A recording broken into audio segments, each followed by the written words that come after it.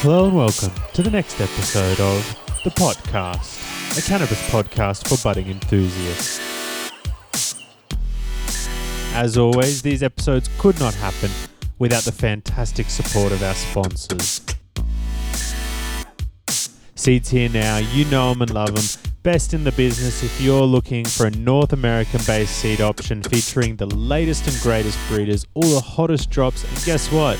They've got an incredibly schmick new website with fantastic new prices.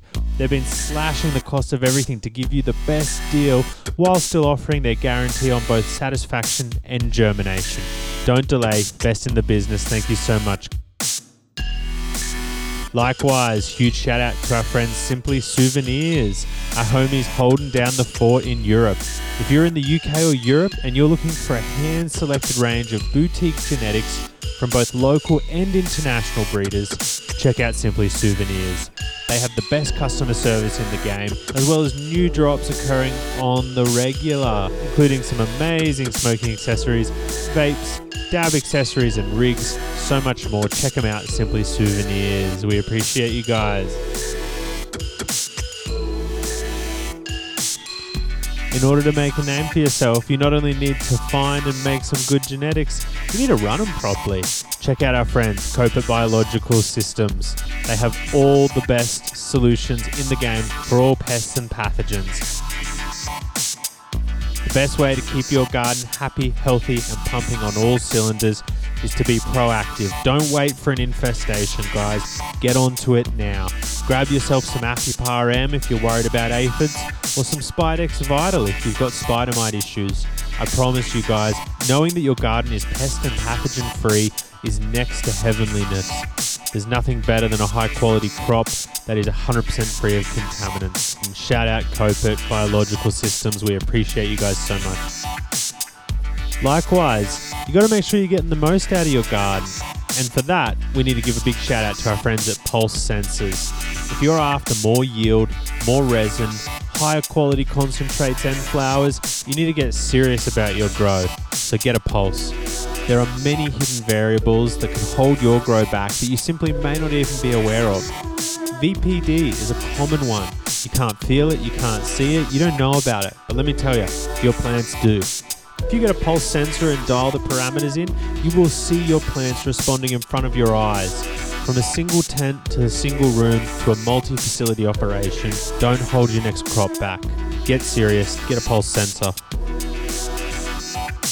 A huge shout out to the Patreon gang. If you guys want to get early access to upcoming content, unheard exclusive interviews with some of your favorite guests, as well as access to ad-free content and genetic giveaways going down monthly, check out the Patreon, www.patreon.com/thepodcast. So, on this episode, we're joined by highly requested guest, a breeder I've wanted to chat to for a very long time.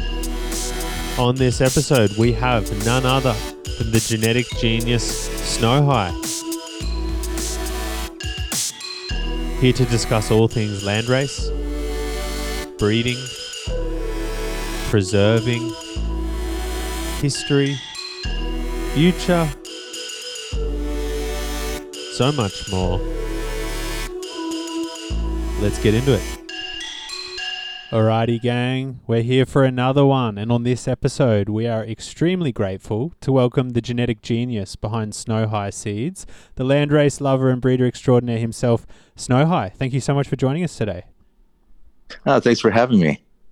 It's very good to have you on the show, one of our most requested guests, so I'm sure we're going to get a lot of fanfare for this episode, but I want to ask you, because you mentioned it a bit earlier to me, how's the garden looking today? Have you been in there? Oh, yeah. The garden is every day. So, yes, I've been in the garden lately. And what are you working on at the moment? Right now, I'm working on a bunch of Mexicans, Thais, some Hawaiians, Colombians. I'm trying to bring back some of the old Colombian red type stuff. People were familiar with, like wacky weed. It was actually like the resinous versions of the Colombian red or the Punto Rojo. So I've been looking for the the phenotypes that are more specific to that. I'm trying to bring back some of the favorites that people love, the Colombian gold, certain varieties of Colombian gold that are kind of more sought after than what people know as Colombian gold, because a lot of the Colombian gold was actually either like a lowland Colombian red that was bleached, or another Colombian that was like bleached in the sun. So a lot of what people think is Colombian gold was something other than what it was. Oh, and I'm also working on some different ties. I'm analyzing the different varieties, trying to narrow down where the chocolates came from. I have a good understanding of where they are, but I'm verifying what I already know with what I'm finding, trying to prove from me growing the varieties of chocolate Thai that were here in the States that were sold as sticks, and then taking what was landrace or heirloom varieties grown in Thailand and Cambodia and Laos, and trying to figure out what the genetic stock was that created these. What was their names that the growers were using for these strains, and then as it transshipped to different countries like Australia, United States, Europe, what was the strains beforehand, and what were they when they got to like the sellers that people received. So I'm trying to narrow that down. A bunch of Highland Thais, mango Thais, purple Thais, juicy fruit Thais, lots of different squirrel tail, Thai stick varieties, just trying to narrow down what the provenance of these are, where they came from, what provinces where the majority of these varieties came from. Were they lowland, highland, the microclimates associated with them, the people, the history of those people. Did they come from China? Did they come from India? That type of thing. And then I'm trying to bring back some of the Hawaiian lines that people love, which are easier to grow. You know, they have the resin and the high types that people love, and just something special that, you know, a lot of people really love are the wine types. So, and the Mexicans, I'm trying to bring back some of the heirloom stuff that people are growing still in Mexico, and some of the older stock that I'm trying to preserve so that more people can be familiar with these lines that I grew up smoking, which is some of my favorite of all the different types of herb. Mexican cannabis is a special thing to me. Wow. I think one of the catchphrases I say on this show is, you've just given me so many avenues we need to go down. That was truly fantastic. I guess the first place to start is, you know, you mentioned the Colombian red and gold. How would you give someone like myself who has never been able to have either, unfortunately, how would you compare and contrast the two? Well, the Colombian gold, let's start with that. Colombian gold is a really unique high compared to other varieties. It's its own variety. The high is mostly in the head. It's clear, euphoric. It's psychedelic, colorful, but it doesn't affect the body. So you get a all in the head type of high. The tastes are honeysuckle, astringent, kind of affects the nose, but it's light. It's a light, airy aroma. When the smugglers went to Santa Marta de Sierra Nevada, the peninsula where all the transshipments were happening, the bales that they were getting, you know, 200, 300 bales of Colombian at a time. The Colombian gold was maybe, you know, one bale, maybe two. They had to go to farm to farm, and they were only able to collect enough for maybe 1 to 2 bales, you know, at a time. So it was very rare that people actually had the true Colombian gold. There was varieties that were called Limona or Lamota. Lamota means high on a hill, and Limona means the blonde. Those were like the Araujo Indians, the Indians that were up in the high Sierra Nevadas. They had a variety of Colombian gold, which was more of a highland Colombian. And those were more of the longer flowering varieties that were gold, red, purple, turned orange and rainbow different colors. And that's the real special stuff. Now, there was also lowland Sierra Nevada Colombian gold, and those were the smaller plants, also very nice, but not quite as longer flowering as the highland varieties. So that was kind of the Colombian Gold. So Colombian Golds, the majority of them will turn purple and gold. Some rare phenotypes will be red and then rainbow colored. For the opposite side, which is the Colombian Punto Rojos, the Colombian Reds, those were more of a narcotic high. The reason is that it has a CBD content in it. So it actually has like a body effect, unlike the Colombian Gold. So there's CBG, CBC. I would believe there's probably THCV as well, Delta 8 and 9 THC as well. And then a lot of different cannabinoids, flavonoids, and anthocyanins, the things that change the colors of the plants. As you'll find with the Colombian Punto Rojos, they'll turn red, blue, purple, and shades that are more darker, kind of like the Panama Red. At one time, Panama was part of Colombia.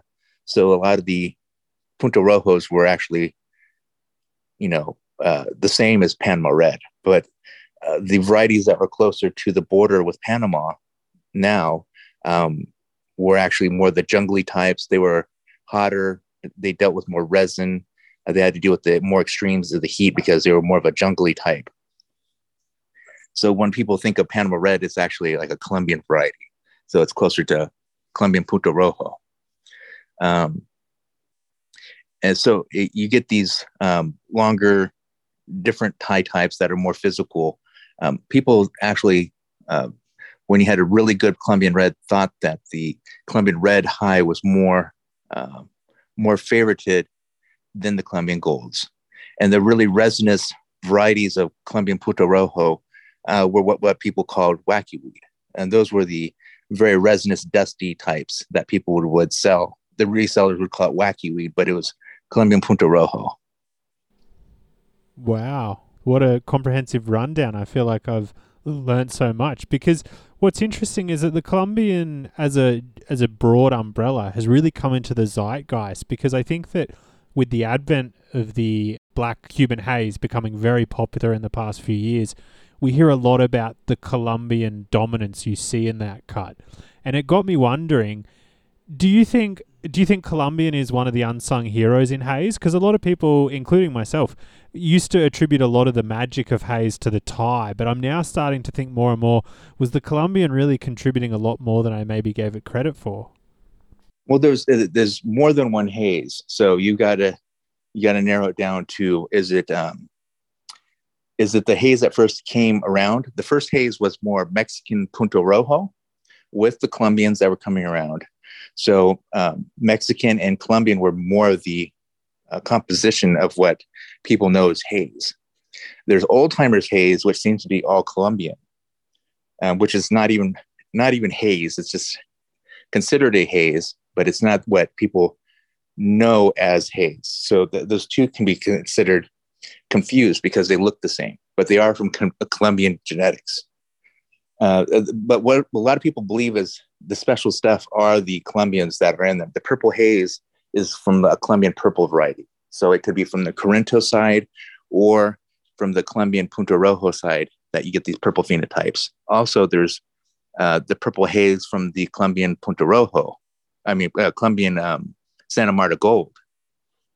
So the combination of these different Colombians and the purple phenotypes got what people know as purple haze. Later, if you're looking at original haze, that was messed with Sam when he went to Holland. They added the ties then, because what they had for haze was kind of lacking. So they added the different hazes and the Kerala and the Vietnamese and different lines. Wow, that's incredible. So just to clarify, if someone said to you, what do you think the original genetics in haze was, what would you answer with?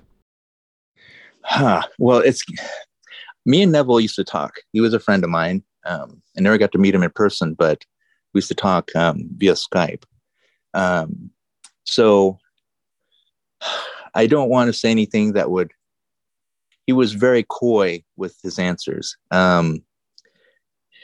He received the seeds in New York from some people that were doing the shipments for. They weren't considered. They weren't the people growing the varieties. So these were like the resellers that got the seeds. But the seeds that were turned into Original Haze and Neville's Haze seemed to be more like the Mullumbany Madness. Wow, bombshell. But it's hard to tell what you see from some of the pictures and what some of the seed banks had received. Some of that stuff seems to be Thai dominant, like the Original Haze from Flying Dutchman. Some of the earlier stuff seems to be Thai dominant. So it's Original Haze Thai dominant. So, was it Sam stuff that was used with the haze that they got and they kind of went from there? Or was it, Original Haze that was previous to that? It's hard to say. But it seems the Thai stuff was more Original Haze later on. But if you look at some of the structures, like Neville's Haze, some of the phenotypes look like Mullumbany Madness, which, they're Thai derivative. So that would make more sense, I assume. Sure. But if you look at some of the older pictures of the haze and some of the people that were breeding it had said Mexican Punto Rojo was one of the portions that created haze, and then the Colombians that came along with it, Santa Marta Gold, Colombian Punto Rojo. But I'm growing out all these varieties, trying to derive what exactly was there, trying to recreate what was the magic from those lines, and then trying to make something that is new, but using the best varieties that we have or able to use now. Oh, that's incredible. I don't suppose by any chance you've talked to Bodie about this. He kicked that idea around a year or two ago to me. He said someone should recreate haze and he was telling me he had a Vietnam that could work well as the Thai. Well, actually, Bodie, Coastal, and we've been working on this for the last couple of years, working on our separate parts of it. So this is an idea that we've been throwing together, trying to work towards over these last few years. So we're working together trying to get that to fruition. I'm so stoked to hear that. He did tell me that. I sort of didn't want to throw that out there unless you're comfortable with it. So that's great. No, we're totally comfortable with that. It's exciting. I mean, I got to chat with Kegu and he's keen as well. But just to loop back to what you said, so do you believe then that haze, like a two-parter here, do you believe haze has any Indian genetics in it? And as a follow-up, recently we had Gas of Swami on, and he said that he suspects the Thai that we see in haze these days was the squirrel tail. Do you have any thoughts on that? So there's, when you think of haze has got to be what was sold by Neville, and what was done by previous people in Santa Cruz. But this wasn't. It's not old timers haze. So what people think is haze has got to be like Original Haze. That's haze.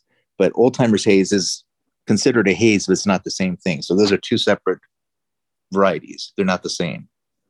They may look the same, but they're not the same, if that makes any sense.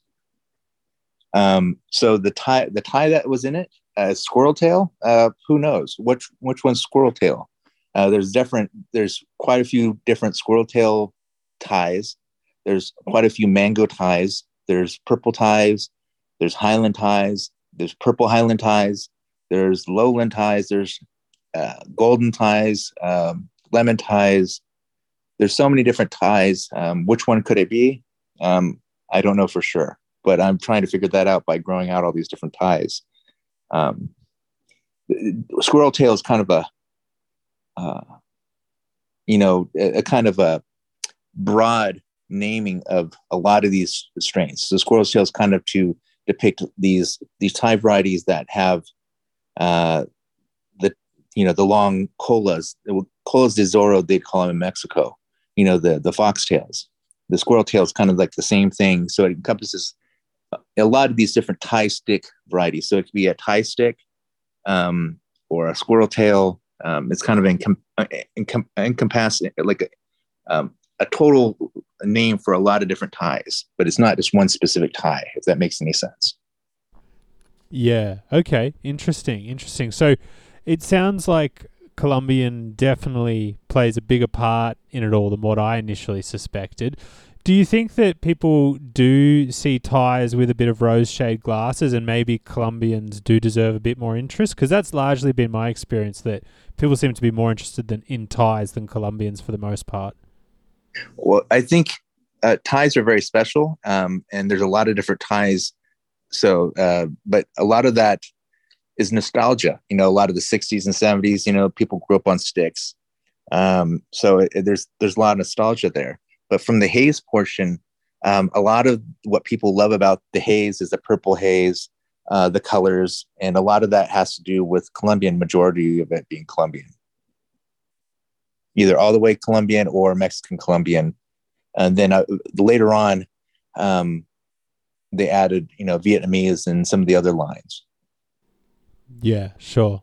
So just to loop back, you mentioned your friendship with Neville, and this is a discussion point fans are always interested to hear more about. Mm-hmm. Gas from Swami said that, he knows Dwight, and from what he had heard, there's a few sort of, I won't say unreleased Neville strains, but just some of his work floating around that never really made it out there. I'd be interested to hear your, sort of recollection on your friendship with him and any interesting sort of discussion points around his work you might be able to share. Well, Neville, he was coy with a lot of his answers. He didn't want to give too much. I asked him directly where a lot of his genetics came from, that he brought over. I kind of theorized that the guy who did, was it Sensimilia Tips out of Oregon? I think his name was Tom. Oh, God, I'd have to. Anyway, Tom Flowers or something like that. No, that can't be it. Something, I'd have to go back and get the name, but I kind of theorized that some of the stuff that he was working at the magazine, he introduced Neville to. So that was a portion of those genetics that he received. The other portion of those genetics came from Jim Ortega, the Ortega Indica, the G13, and a lot of other lines. So Jim should get a lot of the credit for a lot of the genetics that Neville had, because a lot of it came from him. Neville also said that when he did breeding, he thought that anything that was bred to like F4 was pretty much true breeding. Anything past that was kind of being redundant, which I kind of argue with. It just depends on the variety. Yes, certainly. I mean, one of the points we hear discussed a lot was that he was a guy who, for some people, was someone who was hard to get along with, and a lot of people have sort of resonated with the idea that for some people it had to be like a separation of the art and the artist because he burned a lot of bridges and stuff. At the same time, a lot of other people just have sort of straightforward friendships with him. Would you describe your friendship with him as fairly straightforward, or was he like a complex guy that he gets described as at times? He was definitely complex, but he was also straightforward. I mean, he had sickness as well. I mean, we would both have, problems with disease states. He had a tick-borne disease, kind of like Lyme disease here in the United States. It was a tick-borne variety that was attacking his system, but it was from Australia. So he was sick with that tick-borne disease, and it definitely led to his poor health, and that was difficult for him to get around and to do things because he was constantly in pain. But he definitely wanted to he wanted to be honest as he could with what he was doing. But, some of the business relationships that he got into weren't necessarily thought out. He get into it and then realized that some of the people flaked out on him. I won't specify who those people were, but anyway, he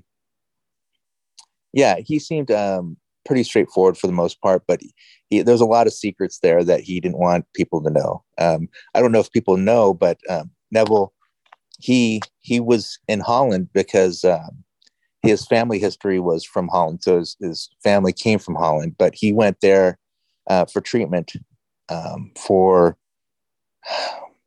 narcotics, heroin. So he was being treated by the Dutch government.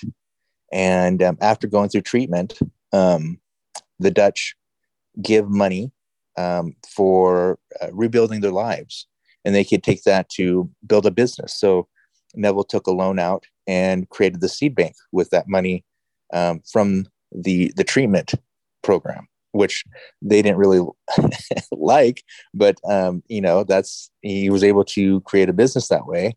And through his knowledge of fish breeding, he was able to use that knowledge for fish breeding into breeding cannabis. And he went searching for different varieties in Afghanistan and Hungary and different places, trying to get varieties that he used at the seed bank. And then eventually he went to the United States and got varieties there. Yeah, that's a great synopsis. I've actually heard a few different stories. I suspect yours is correct because you've spoken to him, but I've now heard 3 or 4 different animals people say he was a breeder of. I've heard birds, dogs, cats, and now fish. I wonder which one it is. Probably the fish. Fish, that's what he told me, and that made sense. I don't know about the other ones. Fish is definitely what he told me. And why would you, fish is kind of a strange thing, and fish multiply, and you kind of get the filarial generations, the F1s, F2s out of it. So it makes sense that he used that for his breeding purposes. He's kind of used, that type of breeding into what he used for plants. Yeah, certainly. And you touched on the seed bank, and I wanted to ask you, there's a growing sentiment among the real heads and breeders that I know of that is essentially along the lines of Neville's stock or stock from the seed bank is some of the most consistent / killer stuff you'll ever get. What's your experience with it? And do you think it probably is some of the best gear that was ever available, so to speak? Well, no, I don't necessarily think it's the best ever. The stuff a lot of it came from the United States. So it came from private breeders and growers that were, doing their own breeding practices. And then they were brought over and then exposed to the rest of the world. Some of the earlier stock he was able to get, like in Afghanistan, was good at first, but then it was watered down through Dutch practices of homogenation and early flowering. So a lot of people think that a lot of Afghani, for instance, are all broadleafed and they're all fast and, indica looking plants. They don't realize that the best varieties of Afghani were actually narrow leaf varieties. And those were like the hash, for hash, but they were longer flowering heirloom varieties. But because in the mid 70s, there was so much want for Afghani hashish that they couldn't keep up with production. So back in the past, they'd keep big wheels of hashish with the family heirlooms and crests imprinted on them. But all those old hashish slabs were sold, and then they had nothing left. So what they did was incorporate the heirloom varieties with the varieties that were along the sides of the roads, the tribal types of hash, the stuff that was faster flowering, not quite as good, but produced a lot of resin. So they incorporated the two, and then it watered down the Afghani genomes, the varieties that people got exposed to after 76, 77, that started going downhill. The king got ousted in, I think, 76, 77. King Zaire Shah, but he had maybe 30, 40 years of peace, maybe even longer in Afghanistan. And what happened was prior to the paraquat spraying in 1979 in Mexico and in Jamaica, the CIA had sprayed paraquat on the poppies and the hash producing plants, as well as the food crops in Afghanistan, basically ruining their food supply. So basically starving out the people. So once they had permission to do that, they left the CIA and the people had nothing else to grow, so were starving. Their food supplies got ruined by paraquat. They were sickened by the paraquat, and so they went back to what sold and grew the fastest, which was cannabis and poppies. So in a way, we kind of caused, the terrorism and all the stuff that happened later on. Then right after that had happened, there was people starving. It caused the people to revolt. The king was ousted. The cousin went into being power, and then the Soviets invaded. And then we know what happened from there. Just like the Taliban is going back into Afghanistan now and taking control, a lot of the varieties that were freed up after the United States went in there and started coming available are now going to be disappearing. Same as what happened after the Soviets invaded. Those varieties that people were able to get and had, for many decades and years, had able to get these nice, great Afghani varieties. And after that, they weren't able to get these nice heirloom Afghani lines because of the invasion of the Soviets. But back to the seed bank, I think that all over the world, there's lots of breeders that have been growing these lines, a lot of them from land races, and then developed their own acclimatized stock. Those are the unsung heroes, the smugglers, the growers, the people that went to harm's way to gather these varieties. Those are the people that should be recognized. And a lot of that is not known. So a lot of these heads, went through dangerous times of camp helicopters in California, which is California Against Marijuana Production. Very, very harsh and stringent laws against cannabis. But yeah, there's a lot of unknown people that should get credit for the stuff they did to create some of these varieties and to sustain them. Certainly. We've heard that sentiment before, that Neville certainly was standing on the shoulders of giants in what he released and made commercially available. I'd be interested to know, have you been tracking at all the Northern Lights reproductions that have been done by Todd McCormick and CSI/Matt Riot? It's from Northern Lights Greg, who seems to be the legit source of Northern Lights. Do you have any thoughts on that? Have you seen that? Honestly, I haven't been online, so I don't know what other people are doing. I've heard stuff, but I don't know what they're claiming or what it, I have really nothing to say about it because I don't know. I remember getting Northern Lights in the 90s when it wasn't a seed line. And what I remember from the Northern Lights that we got, it was a very highly resinous, almost blue-white crystalline herb, very narcotic, but also made you high, very stony stuff. But unlike the stuff that was produced by the Dutch later on, that was, sold as Northern Lights. So, yeah, I don't know there was a Northern Lights variety by Classic, and his story is that he met up with Indian Jim up in Washington on a fishing trip, and he was able to get some of the Northern Lights from him. So I've grown that Northern Lights, and that one's very strong and high quality. So other than that, and the Northern Lights I smoked back in the early 90s, the Dutch Northern Lights is something different. What other people are growing, I have no idea. I'm not following anybody else, so can't really say. I would love to quickly ask you, what's your thoughts on NL5 Haze? Because there has been a notable resurgence among consumers and growers. And I guess more broadly, it often does get given the title of sort of the poster child of cannabis. How did you feel about it? Is it a special one for you or just a more well-known one? It's just a more well-known one. It's, it's a higher yielding, hazy-ish indica sativa multi-poly hybrid. I think it gets a lot more publicity than it should. There you go. Well, look, following on from that, I had a number of questions, but more importantly, the fans had a lot of questions about Neville's Haze. And I guess it speaks to the fact that it is so rare. Even now, you really don't see it going around much, and people are aware that you've got a cutting. So people were, and myself, very keen to hear. Would you be able to give us a bit of a rundown on what your Neville's Haze cut is like? And do you plan to work with it going forward at all? Well, it's not a cutting; it was a seed line, and the seed line was originally from Mr. Nice. It was bred to F3 before I bred it to other things. The phenotype that I chose was a large yielding candelabra style. So it had,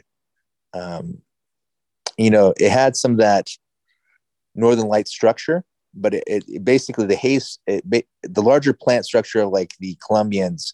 So it had some bulk, but it also contained some of the haziness to it. But it was more like a Mexican, creating these long, thick bread loaf-like colas. The smell was incensey, like an Indian Nang Champa, but more rich and sweet. It's very luxurious and unique. Whenever I bring that when I was supplying herb to the different medical clubs in the early 2000s, when I went to the different clubs, I'd give samples to the different bud tenders, and the female bud tenders especially loved that stuff, and they always wanted more. It was that good. But the haze was almost near perfect. That Neville's Haze, you get almost as high as you possibly can. The taste, the smell, the aroma, it's all very, very good. And I crossed it to purple Thai, so it gets the purple traits. The colors, the trichomes turn purple, the resin glands, the trichomes are all, got some colors to them. And that adds a different type of flavonoid and, terpene profile than the regular Neville's Haze by itself. It makes it a little bit more complex. But it's a great and wonderful plant, for sure. The other Neville's Hazes that I've grown, those ones seem to be more sparse, very nice, but more hazy-ish. But the one that I used is more of a larger yielding, but also retains all the best qualities that you'd want. So like a large yielding haze, it's like what you want as far as yields and buds and the density in a modern variety, but with all the qualities of like the longest flowering hazes, almost. If that makes any sense. That's amazing. While you brought it up, I guess I'll quickly touch on it. I also noted that you had the Oregon Purple Thai. Is that correct? No, I didn't have Oregon Purple Thai. I have a chocolate Thai that I believe was the source of what created the Oregon Purple Thai, which is a Highland Oaxacan gold and the chocolate Thai to create the Oregon Purple Thai. Except the chocolate Thai doesn't have any of the mutations and weird shit weird stuff that's associated with Oregon Purple Thai. So it's got the colors, it's got the highs, everything that you like about flow, blueberry. I believe a majority of that comes from that chocolate Thai, which I believe is a purple Thai. But we haven't gotten there to verify it. So I believe that is, the root stock of Oregon Purple Thai. And I've bred that into some varieties. I've released a little bit of it so far, but I lost the mother, unfortunately, during my aunt's funeral this last Christmas. I have a little bit of the seed stock left. I'm going to try to revive, but what I've bred into it is still available. So there will be some magic still, and then I'm working with other chocolate Thais. But it's definitely a special line. That's fantastic. Thanks for the clarification. And I guess as a follow-up, I noticed you've got the Blueberry Blast, which, really cool strain. It's got the blueberry and the Neville's Haze in there. I guess I was sort of wondering, how would you describe that one? Like, how did it turn out? It sounds like it could be like a better version of Blue Dream to me. And as a follow-up, what's your thoughts on the blueberry family in general? Are you fond of it, or, it's just sort of one of the things for you? Well, where to start? Let's start on the Blueberry Blast. So I made the Blueberry Blast when I was supplying the medical clubs in Southern California. We were growing in Northern California. Um, our family farm is in the Emerald Triangle area. Um, so I was able to see what was selling in the medical clubs, and one of them was Blue Dream.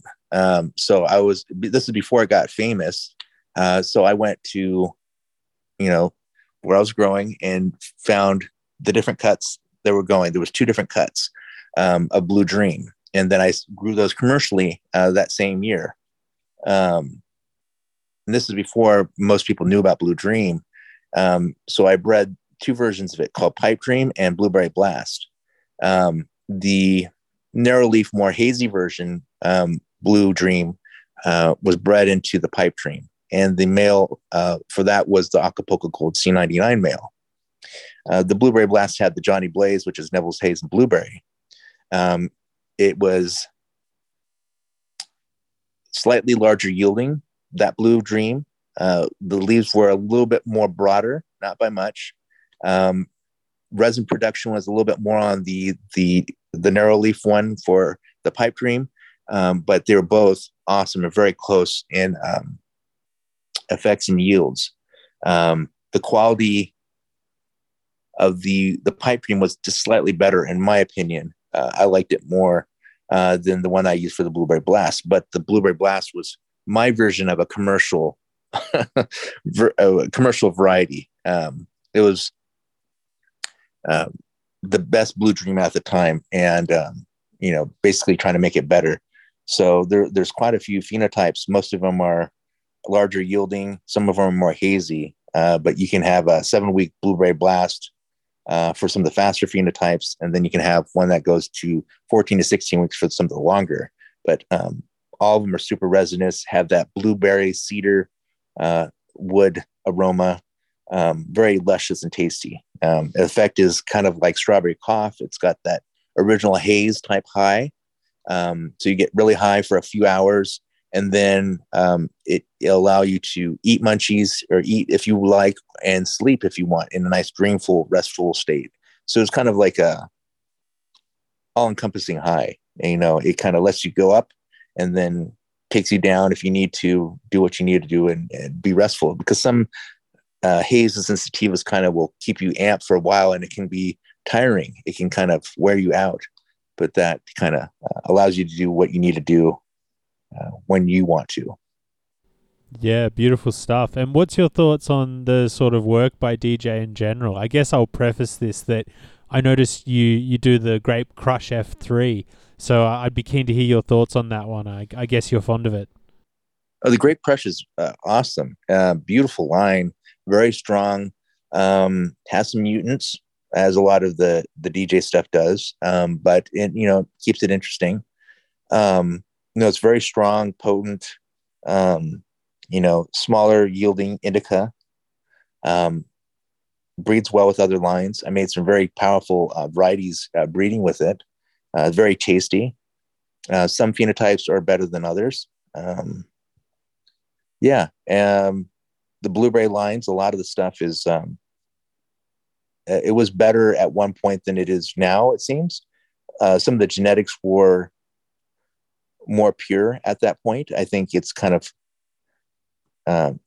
something's changed over the time. And I think DJ has said it was the Afghanis were kind of added more into it. And it kind of seems more evident with like the flow. The flow seemed to be more Mexican,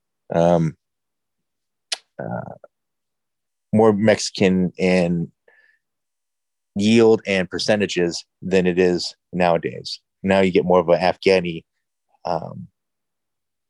centric type of variety with a lot of these flow and blueberry types. The blueberry that I had back in 97 was super tasty, flavorful. The stuff now is also very flavorful, but the phenotypes are kind of all over the place, but awesome stuff, good breeding. Well, if you're looking for specific plants to grow, they're great. Breeding can be a little odd because of the multi-poly hybrid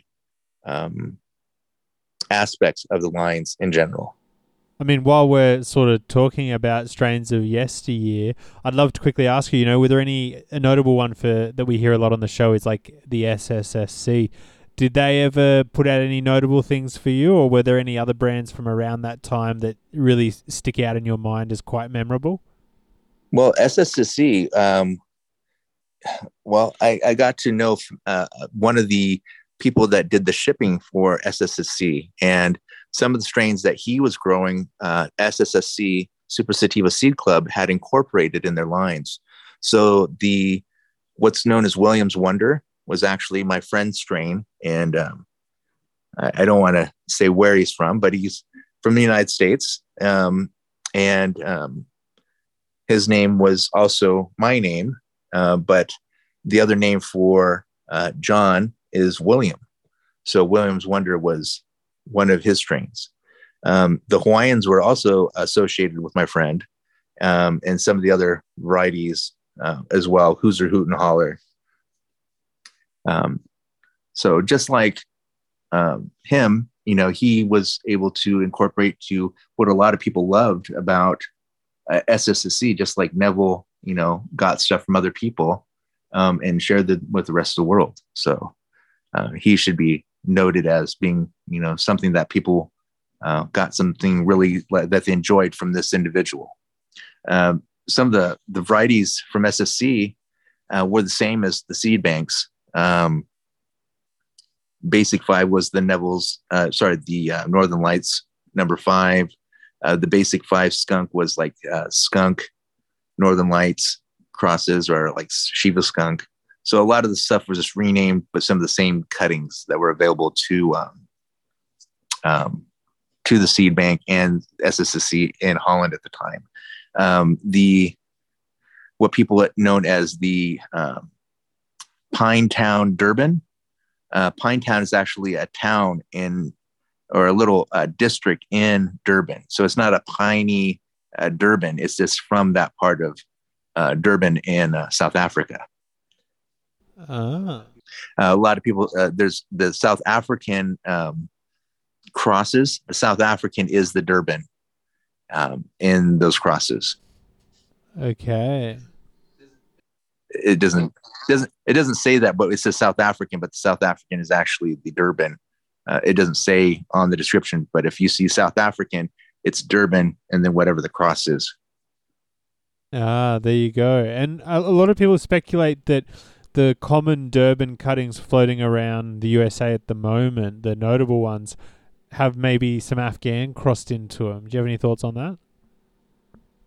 Well, I know a lot of the Dutch ones definitely seem like they have skunk to them. The ones that are in the United States, I don't know. There was Durban that was associated with one of the guys that did some of the cannabis books.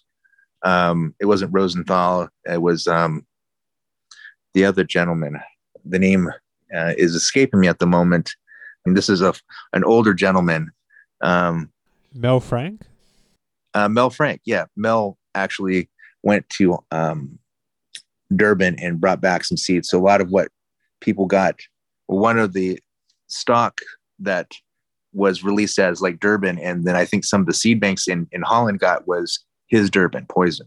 But what a lot of some of the growers were growing in Mendocino was different versions of his Durban poison. Yeah. So a lot what people see are these little stocky Durban poisons. That's kind of like from his stock. But Durban poison is actually a hybrid of some of the Bantu tribe that came from northern Africa down to South Africa, to Swaziland and KwaZulu, the Zulu nation, and then the Eastern Cape tribes. Those varieties got mixed in with what was later came in from the indentured Indian servants in the 1800s from mostly South India, from like Kerala, Orissa, Andhra Pradesh, and then a small percentage from Himachal Pradesh in the northern Indian area. But majority of the Indians that were indentured servants, basically, slaves, but were moved from South India to work the sugar plantations after they freed the black slaves. This also happened in the West Indies and like Jamaica. The indentured servants came to work the sugar plantations, and that's where you get some of the Jamaican varieties, which were Indian and Mexican, and then later on were Indian Colombian. Interesting. But Durban poison is a combination of African and South Indian. That's why some of them were more compact and bushy, and then other ones were more taller, like a Malawi or some Malawi. But there's definitely some variations with the Durban poisons. It's not just one variety, and that's why I think a lot of people misunderstand. It's not just it's an heirloom landrace now, but it's acclimatized over a period of time due to two peoples coming together. Lesotho is a version of the same thing going on, where it's like Bantu tribes mixed with North Indian, because some of the Lesotho varieties are very stony and physical. So it'd make more sense that hybridization is a combination of the two. Yeah. Interesting. And I mean, you just mentioned, the Indian genetics. Why do you think they're so sort of underrepresented compared to a lot of other land races? Do you think they've got something to offer that a lot of people might be overlooking? Oh, absolutely. There's a lot of varieties in India. They were growing cannabis for many, many years for the people, for food purposes, for medicine. So yeah, there's definitely a lot of stuff underrepresented. Why it's not getting the the highlights like other varieties. It all depends. Maybe it's been watered down by mixing up so many varieties. Some of the Indian varieties, they create a lot of hashish from it, so it's hard to differentiate, to see the different varieties from one another. Some of the Colombians are more, colorful as far as standing out as a sativa. So maybe people will see the Colombians standing out more so, like with a haze. The Indians, I think, don't get the credit they need to. There's such a wide area of growth in geographical people. So there's so many different people, such a long history. They had what it was called Soma, which was, the sacred cannabis. Now, just like the Persians had Haoma, the Zoroastrian religion, Afghan area. But what was once an area of long cannabis history has been separated by religion. So a lot of what was India previous to like the 1950s was where Pakistan is now, and Bangladesh, all that. What is India was all of that previous to that point, just a mix of different peoples. There's a lot of stuff that should be revived, and a lot of that knowledge,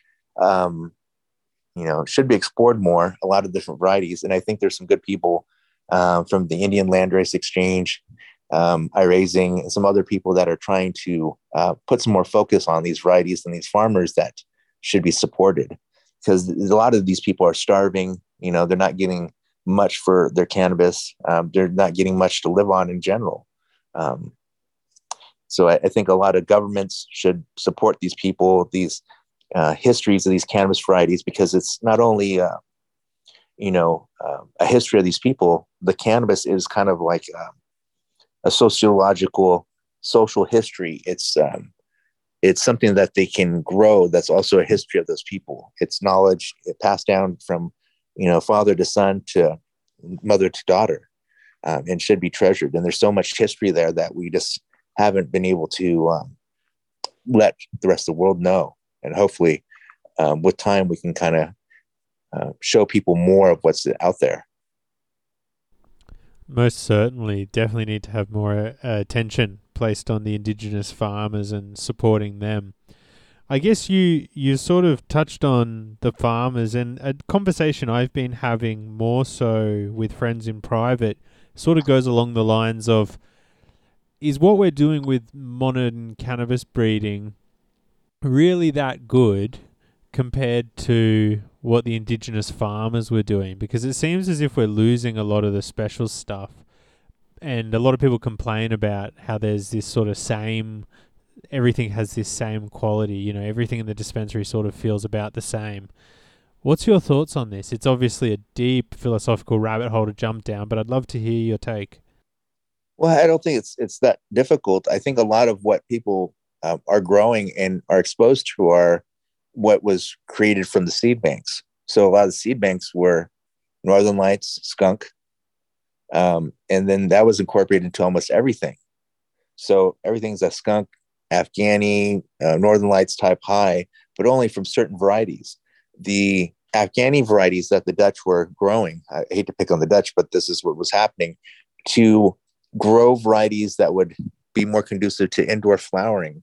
They selected plants that would finish fast, would be more homogeneous, meaning they would flower and then the whole plant would flower at one time instead of flowering in, stages.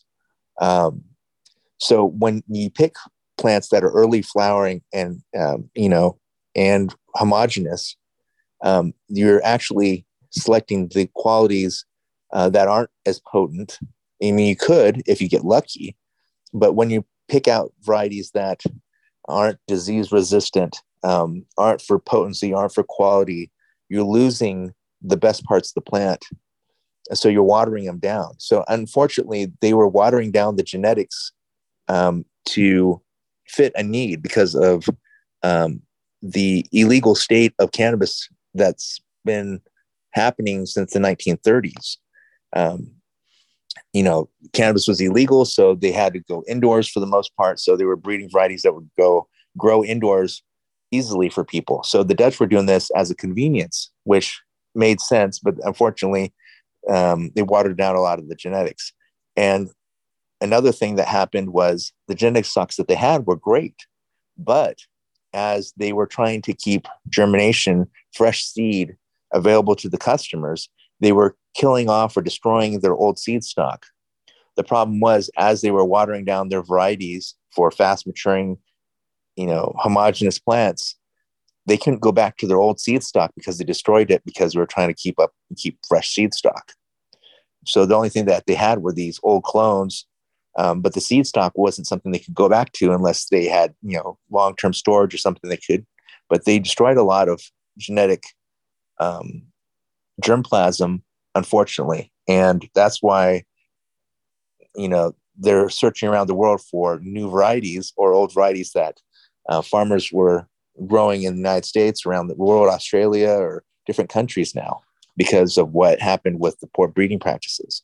So breeding for potency and quality is what I do foremost. Everything else you can narrow down. You can pick for faster flowering plants out of those once you've acquired something that's strong and has the qualities you want. Colors, taste, aroma, all that stuff can be fixed. But if you got a weak plant that doesn't have the qualities that make it unique, then it's not special. So the majority of what people are growing out there are fast growing, great for production, great for a farmer. But the people that are smoking it are getting the end result of what is good for the farmer, but not good for for the smoker. So people, if they want these higher quality strains, should ask, breeding practices to evolve where some of the better, higher quality plants are made to yield more. And then also request paying the farmers more for something that may take longer to grow, but has a higher quality that these smokers would like to enjoy, because there's so much more out there that's possible, but they're just not being able or being exposed to it because the lack of availability and the lack of commercial growers growing these varieties, because they just don't yield as much. So if you have a plant that yields 5 pounds and another plant that yields a couple ounces, you're going to grow the plant that grows 5 pounds, because even if you sell it super cheap, you're still getting a lot more money for the farmer. So the farmer's just thinking, apples and oranges. They're growing these things because they're trying to sell them. They're trying to make money, but it doesn't make any sense for a farmer to grow something that barely yields anything if they're not going to get much for it. So that's an unfortunate reason why people aren't getting exposed to these varieties, because it's just not worth the farmer's time, because the smokers aren't paying for that extra time spent to grow these varieties, which take longer and don't yield as much. Eventually, some of these strains, you can get the higher yielding plants with the higher qualities, like I try to incorporate with some of my varieties.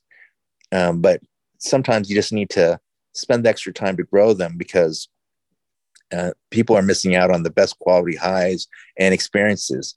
And if you grew up on Kushes and Indicas, you may have not ever gotten high. You've just been stoned.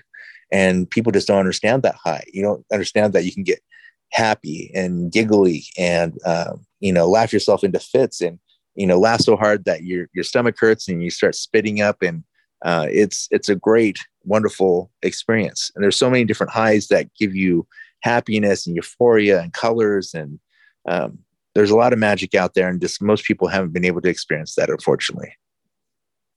You mentioned it yourself just then that you've tried to breed some strains that have that high quality and the increased yield to accompany it.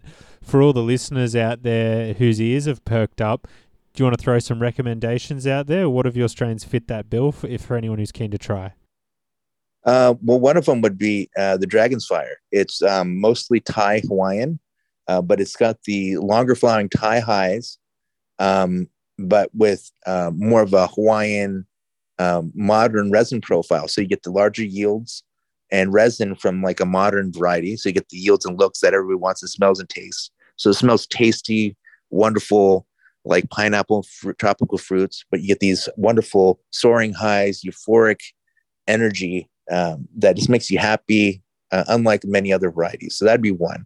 But there are so many that I could mention. Blueberry Blast was a good one, though I have to remake the variety because I'm sold out. But that was another connoisseur commercial variety. It yielded very well. It was great for growers and it was great for smokers. So it was kind of all encompassing. There's many varieties like that, but there's also for the true connoisseur, you get these modern resin profiles, but with the longer flowering highs associated with, Thais, Colombians, that sort of thing. Wow, that sounds really special. I mean, a few questions back, you referenced the Acapulco Gold C99 male, and I noticed you use that quite a bit. Do those crosses also fit the bill in a sense? Because they seem like, fun, uplifting sativa. Do they have the yield as well, or are they more for a different sort of cross? Actually, a lot of those were for, commercial purposes. So you get a higher quality, commercial viable, but with the highs that people want. So yes, the C99 Acapulco Gold varieties were more of a trying to get people to try out some of these lines, but with a semi-moderate flowering period. So it's fast enough for many people, but takes a little bit longer than some, but you get high quality, unlike a lot of varieties. So you don't get the same generic high. Yeah, sure. That sounds like a great sort of middle ground. You've touched on it a bit, and I'd love to delve deeper into it. There's a lot of discussion currently around what is it that actually causes us to perceive something as an indica versus a sativa. And I've heard people more recently say, oh, it's all the terpenes. But I remembered having a discussion with Bodhi, I believe it was, and he said to me, I've got this Afghani that smells like this Thai I've got. And they both test at about the same, let's say they both test at 20% and they both smell the same, but one's clearly indica and one's clearly sativa. And it got me thinking what really is it? Because I'm not so sold it's terpenes, but I'd love to hear more and be educated. Well, a lot of people, they call multi-polyhybrids sativas when they have an up high.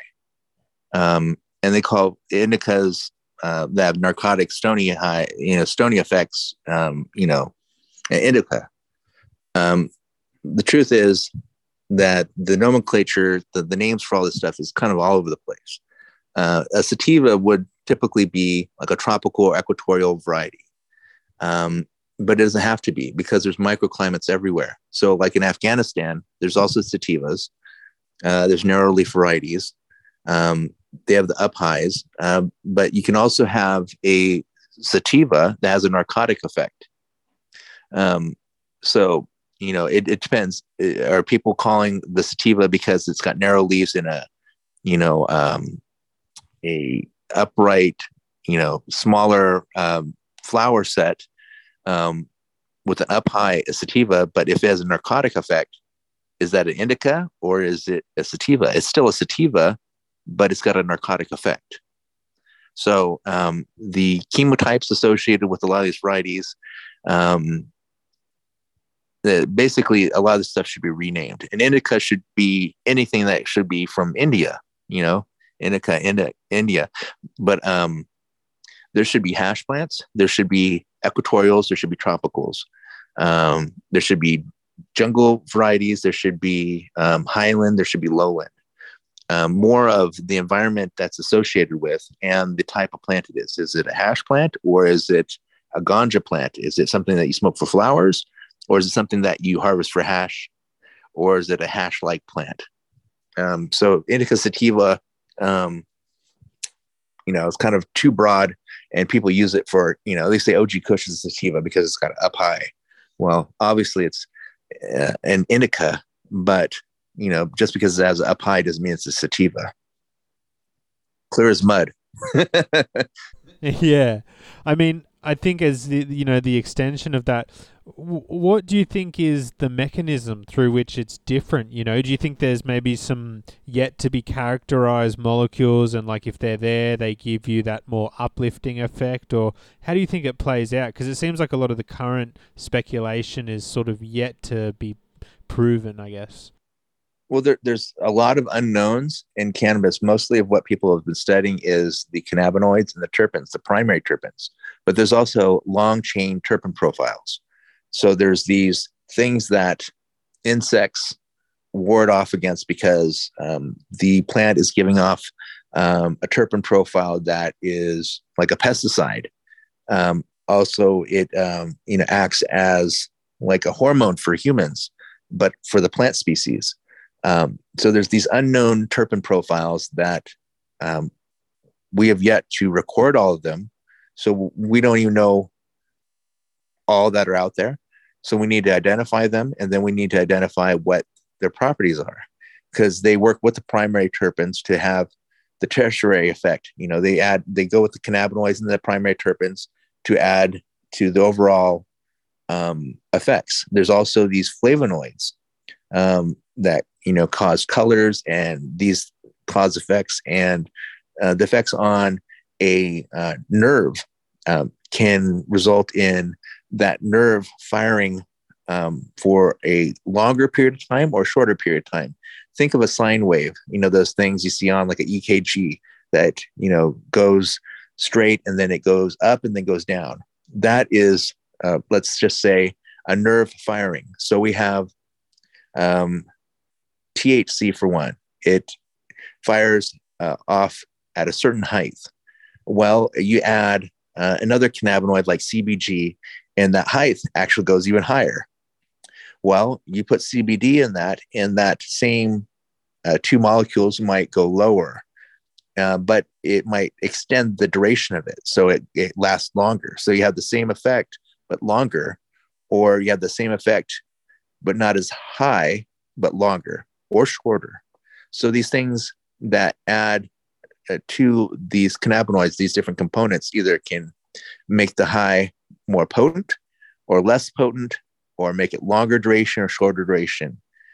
It could also cause effects that give you like a soaring effect, or a heightened color effect, or sensation that is more associated with your hearing, affects your hearing.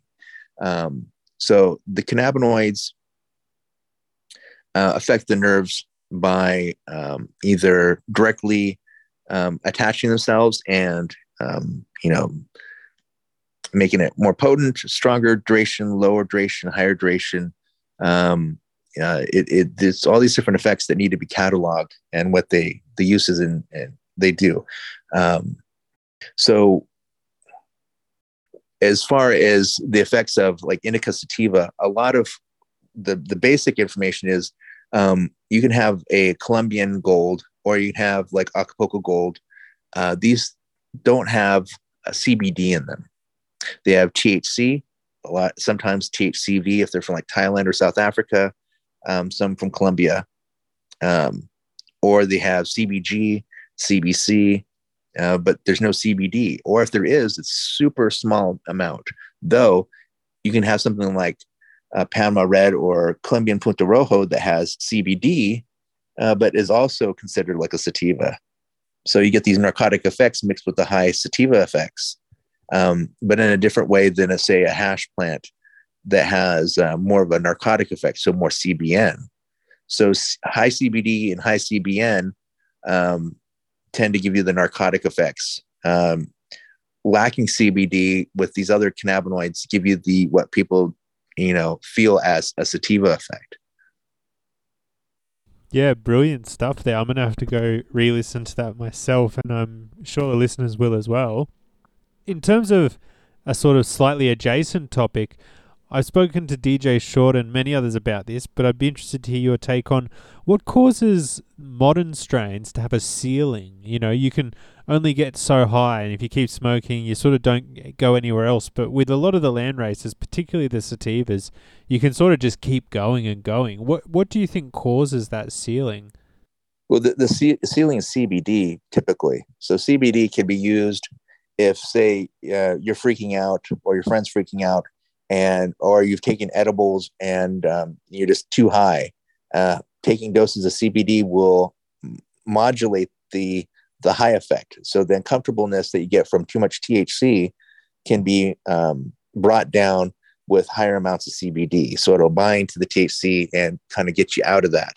At least bring you down to a more comfortable state. So higher amounts of CBD will kind of help with that. For the ceilingless highs that seem to take you higher and higher, those strains seem to have no CBD or very little CBD. Also, there's also cannabinoids that are in higher amounts, like CBG. CBG varieties with THC seem to potentiate, make the THC more potent. So, higher amounts of CBG with the THC, along with THCV, you get even more expressions. Like Malawi varieties have the THCV. So you get more of this rushing waves of euphoria, and seems like there's no ceiling as you smoke more. Basically, you smoke a little bit and you can't physically smoke too much because you're just so high, because you keep going higher and higher. But if you had CBD in that, you could kind of counteract the uncomfortableness of the high THC in your body, and it'll bring you down, if that makes any sense. Yeah, certainly. So I guess I'm wondering then, do you think that a lot of these modern strains have some amount of CBD in them that sort of unknowingly is limiting us? Absolutely. Yeah. Most of what people are smoking has CBD in some concentration, or, that's mainly what is in a lot of these. It's a multi-poly hybrid with CBD in almost all of them. Yeah, great. Some good food for thought. So let's go back to one of the questions we normally start the interview off with. What have you been smoking on recently? Chocolate Thai, some Mexican varieties like Michoacan, Verde de Limon, my Devil's Skunk, Devil's Tit, which is Durban Poison Acapulco Gold C99. It's a wonderful strain, super potent, wonderful taste, and it can be absolutely too potent. Concentrates will freak you out. I remember taking 2 hits at the Emerald Cup, and I was in a fetal position for several hours, just hoping for for myself to come down. It was Yeah, it was very uncomfortable for quite a while, but that was from concentrates made from the devil's tit, which I tried to get judged that year, but all my samples for some reason never got judged. So that was the last time I did any samples in the Emerald Cup. Ah, very interesting to hear that. And I love the idea that being in the fetal position. It's so potent. It sounds up my alley. I noticed online that the Devil's Tit, as well as the Purple Pantera, some of the more popular lines that popped up a lot on the various forums. What was interesting to me was that, given the diversity of the genetics you work with, do you ever feel like you can predict the winners or what's going to be the fan favorite, or is it really just a bit up in the air? It all depends. Like we the one year we entered in the purple pineapple bomb, which is pineapple, Thai, and grape crush. It tastes good. It tastes wonderful. It's got a great high, and people love it. But the thing is, it wasn't our most potent. It wasn't the thing we're most proud of. So sometimes it just depends. Sometimes if something is familiar to people, but different enough to go, hey, wow, this is actually quite good. Those usually seem to be the ones that people gravitate to. So it's got to be something familiar. It has that modern profile, it has the colors and looks that people want, that smell, and then amazing high to go along with it. So it's not always the most potent, the most unique, the best in my eyes, but people dislike something that's familiar as well. Yeah, sure, sure. I mean, on the other end of the spectrum, so to speak, I noticed that the railgun seems like such a super fun mix of like genetics, like a sativa lover's party. And along with that came quite a hefty 100+ day flower time. It got me wondering, do these sort of strains ever get out there that much, or is it really quite difficult to find people willing to run it? Actually, some of these strains were created in like testing rounds where I was growing different varieties, and then we grow them out. And initially I didn't make a lot of seed because we're testing out these varieties. So what people get out there is not too much. There's just not a lot available because of the breeding practices. Because a lot of preservation was being done, which takes a lot of time. You're spending a year and a half on one strain trying to do selections and preserve it. You don't get a lot of time to create other varieties. So, there's some of these strains, there's just not a lot available for people to grow. So I'm trying to work out the stuff that's more popular. I'm trying to go back to those and do larger selections, for people so they can get exposed to these varieties, which are quite good, like the Devil's Tit, the Dragon's Fire, the West Coast Purple Diesel, Blueberry Blast. Just try to make stuff available to people that this is wonderful. And there's a lot of varieties that I've made that just knock people's socks off, but I just need to go back and make more of it available to people. Yeah, God, I can only imagine. You've got such a catalogue of work. It's really cool to see. Out of curiosity, look, I'm going to be a stickler here. I'm really keen on the railgun. Can you tell me what it's like? Railgun is trippy, very, it's very Thai dominant. It's got the Zamal in it, which is got, like South Indian flavors and highs. It's very psychedelic, can be noid inducing where you can kind of get panic attacks, but it's very, very euphoric and very desirable. It's kind of like walking the edge of being super uncomfortable, but really high and really flying high and being in a like a roller coaster dream. It's really good, but it's kind of hard to deal with. But it's really tasty, and the flowers are actually pretty dense due to the Angola red Thai, purple Thai male. It kind of gives you nice, good flowers that yield well, but also retaining a lot of those long flowering highs from these Zamal lines. Yeah, nice. And did you ever try the Zamal in its pure form? It's got a bit of a cult following to it, that's for sure. There's quite a few 3 to 5 different Zamal varieties. They're all kind of Malay, Thai, Indonesian, Indian, South Indian derived. but it's a French island, so there's a lot of variability depending on what part of the island it's from. But yeah, the zamal by itself is really trippy. It's hard to grow. Seeds are hard to germinate. For some reason, they seem to lose viability quite quickly. So it's hard to keep around. So you got to renew and refresh the stock quite often. Oh, wow. That's an interesting trait you really don't hear about very much. Well, some varieties will last longer. I think it's due to the seed coats. Some of them are more dense and seem to, allow the seed to last longer. But other ones will be more shallow, less, density to it, smaller. And they just seem like they dry out quicker, or they just are more susceptible to heat, and they just lose viability a lot faster than others. You got me curious now. Two-parter. How do you store your seeds, and how do you germinate them? For storage, for what people get, it's a cool, dry place. That's what people are flying. If you store in a refrigerator, whenever you take it out of the refrigerator, you need to germinate those right away. If you don't, the moisture that seems to come from the refrigerator will actually make them unviable quite quickly. So if you refrigerate anything, you can keep them in there for quite a while. You want to try to not use desiccants, because desiccants will work for a while, but after a period of time, they will go bad and actually pull more moisture into where those seeds are being kept, fouling the seeds. But if you use a refrigerator, once you remove from the refrigerator, you want to put them right back as soon as possible. But if they're out for more than an hour or so, then you want to germinate them as soon as possible, because they'll lose viability quite quickly.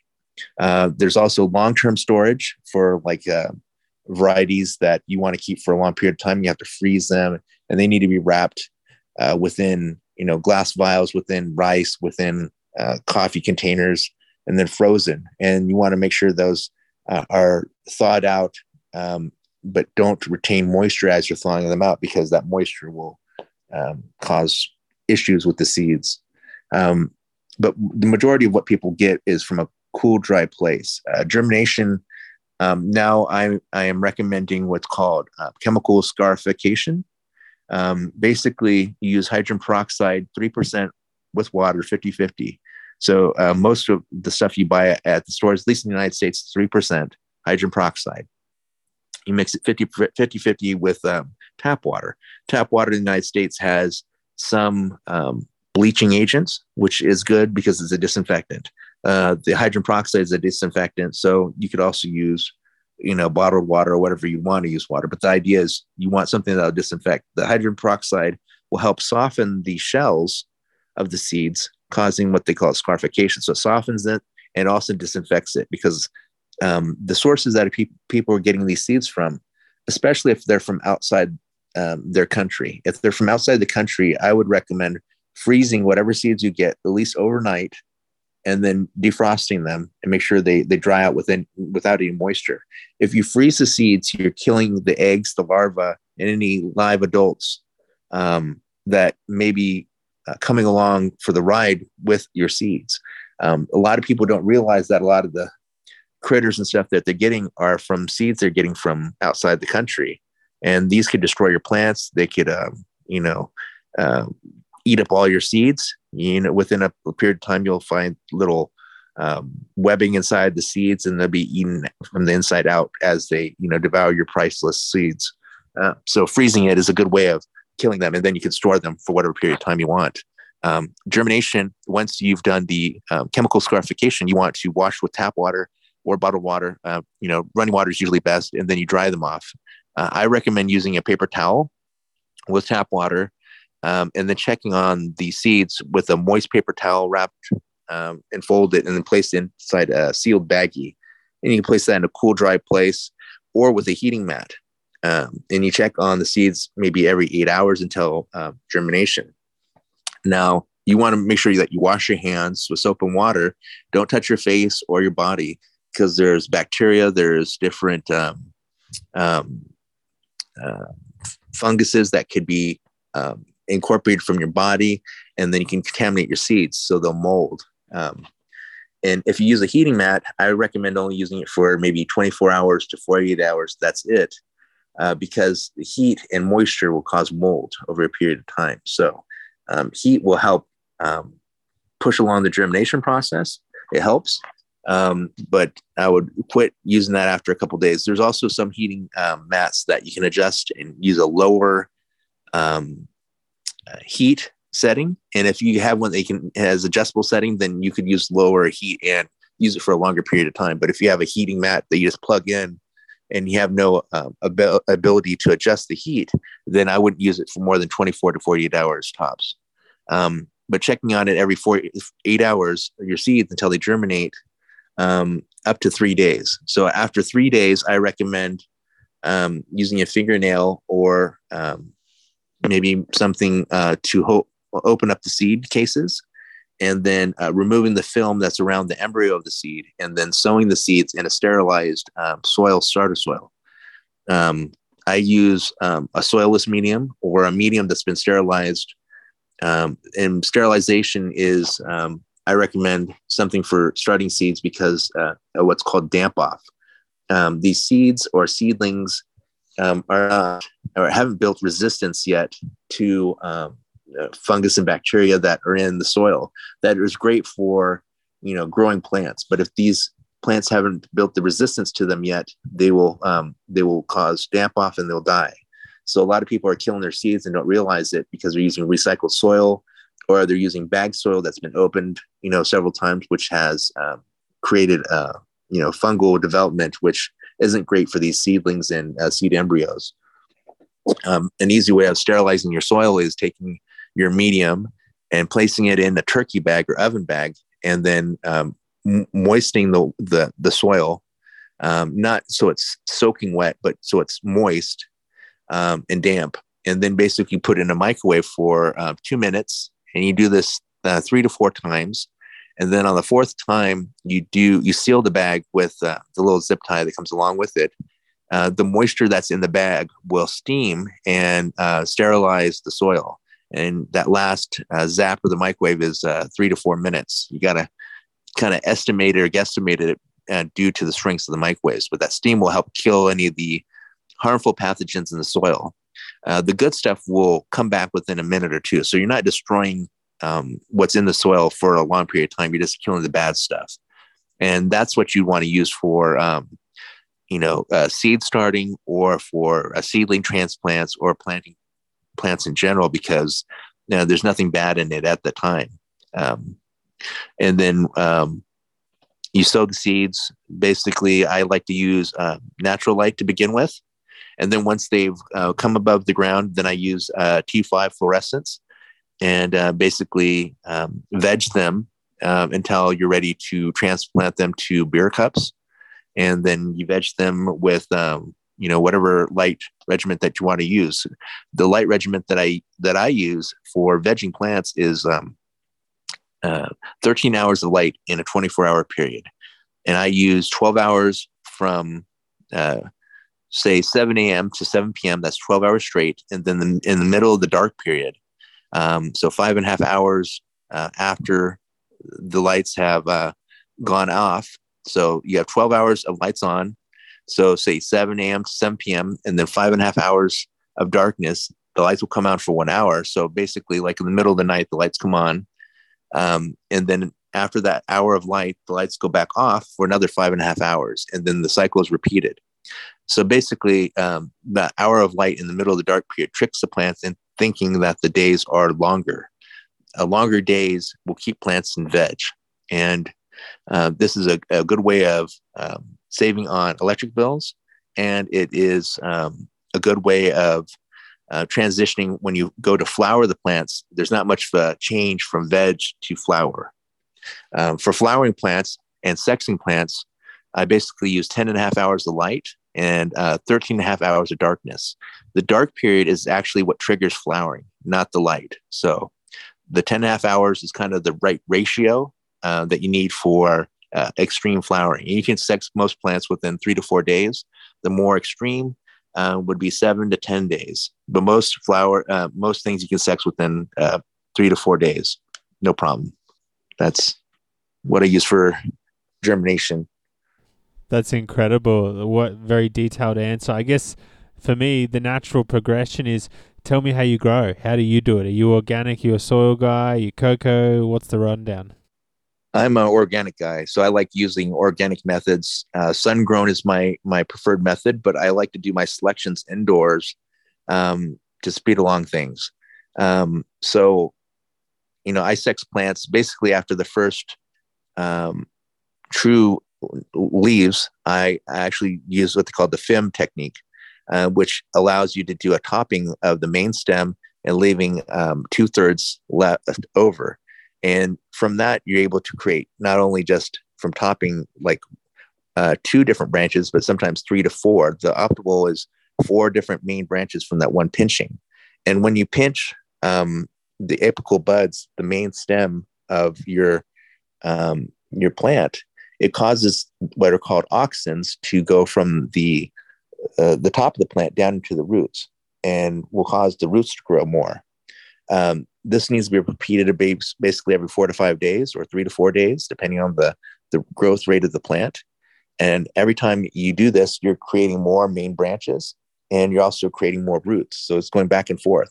So I do this in veg as I'm waiting for the plants to get to the right size. So from seed, for like indicas and multi-pollen hybrids, from seed to flower, I like to veg the plants from 30 to 60 days for like indicas and hybrids. For longer flowering tropicals and equatorials, I like to veg the plants from 60 to 90 days from seed. Nice, nice. And what's your thoughts on selection of males? Do you like to do it based on that initial when you're sexing them, or do you wait longer? How do you select males? Well, I do certain things. What I look for is under natural light when you're sprouting plants. Under natural light, there is like a day or two which the sprout will flash certain traits like colors. Like you can see a flash of red or purple in the sprouts when they first come up above ground, just for a day or two. And that's kind of indication what they'll do in flower. So you can actually do your selections for colors that way, picking out the special plants early on. So you have to waste your time growing out of these different plants to get those special plants. But you basically indicate like this one had red traits, this one had purple traits. And then as you're vegging it, you kind of see that when you maturely flower them out, you can see the how as a little sprout, this told you that this is going to be a super colorful plant and will have these special traits.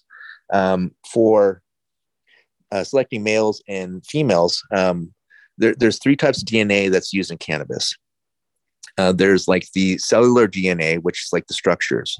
That's what you see outwardly, the structure of the plant. That's kind of like the female side. So females, you want to see the structure. You want to make sure that they have good branching, lots of branching, because if they're not branchy, they're kind of hempy. So if there's not a lot of branching, it's more of a hemp plant. It's kind of all stem. So you want super branchy plants for your females. And then also you want to look at the roots. You want to pull off the pots. I do a lot of repotting, so I get to examine the roots, but you want plants that produce good root zones. You don't want a little teeny carrot. You don't want to go through growing a plant for 9 months and then seeing that it has a small little carrot of a root. And this is why your plant, sucked.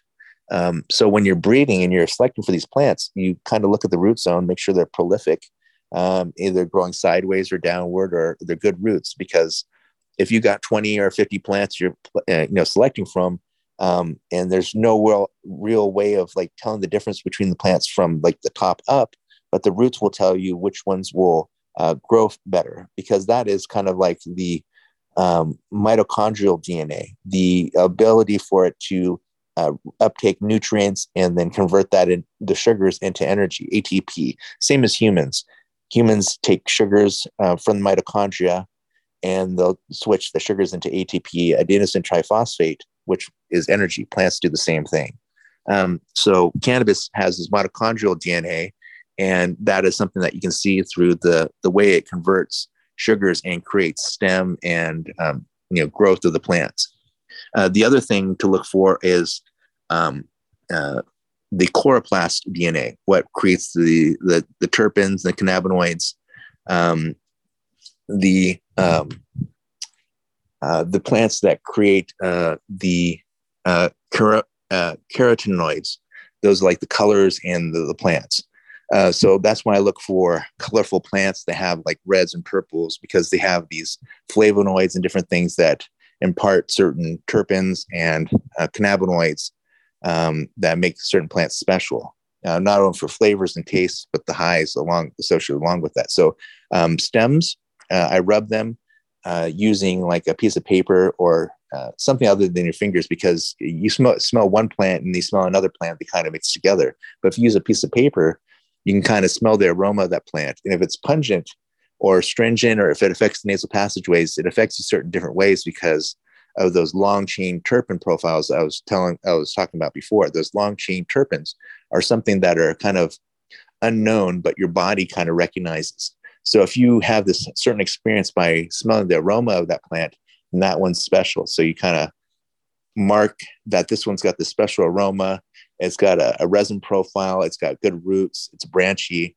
That's something that is good to select for. For males, I kind of do the same. I look for the large root zones, the branchy ones, and the ones that have different color content. So if you've got a bunch of males and some of them have, petioles that have purple in them, but there's nothing else. The rest of the plant is green. Another one has purple petioles, but it has purple stems, and the sepals are purple. Then that one's got a higher quantity of color to it. So that one might be chosen over one that has just green effects, because there's nothing really you can pick from it other than the colors. So those are just a few things that I use for the selection criteria, as well as resin content. There's also the type of trichomes on males. So if you have a male that has trichome production on the sepals of the male flowers, I call them flowers, but they're the male projections that drop the pollen. If you see resin on them, then that's also a good trait, especially if they have different colors on the resins, like the Neville's Hayes purple tie F3 male that I use for some of my lines. It had purple resin trichomes on the males, so that was kind of a added cool thing that I like to see in the males. That's awesome to hear. What a comprehensive rundown. Gosh, I feel like that's becoming my go-to saying for this interview. I'll have to come up with something better. But following on with that, I wanted to ask just a few of the common things we hear nowadays about selection, like if you agree with them. The first one that comes to mind is DJ Short always loved to say that he wanted the more sativa of the two parents to be the mother. So do you feel like there's any sort of correlation with that? Have you ever heard that one? Yeah, mine might be the reverse of that. So with me, I think the females are what you see. So if you want it to look a certain way, you want the female to be that impression. But if you want the potency and qualities, that comes from the male. So for males, I look for the ones that are stinkiest, have the more branching and the colors. So colors, branching, and root development from the male is what I think imparts qualities and potency. And then the female adds the looks and some of the smells to the line.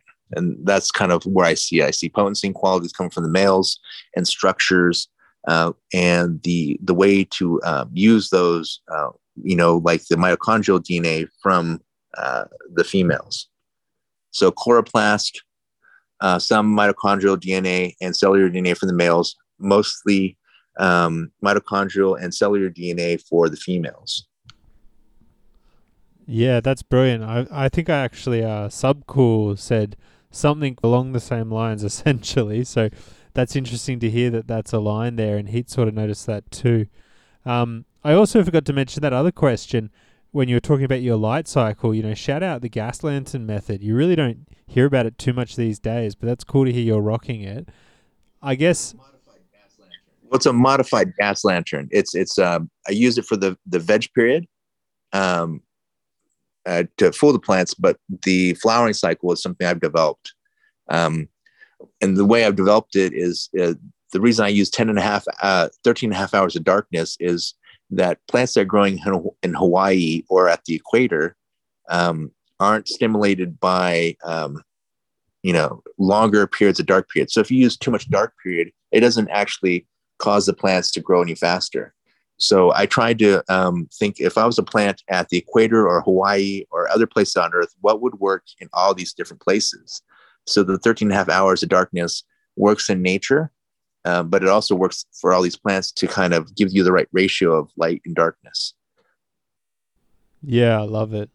So if I just loop you back to one of the other common breeding selection tips we hear, what's your thoughts on the old stem rub? Stem rub is great, and that gives you the aromas and the stuff that you should be, the more pungent or aromatic that the line is. If it basically makes you feel like a certain way, then that is something special. And our chemistry is evolved with cannabis. Our endocannabinoid system is evolved with cannabis. So either it's evolved with us or we evolved with it.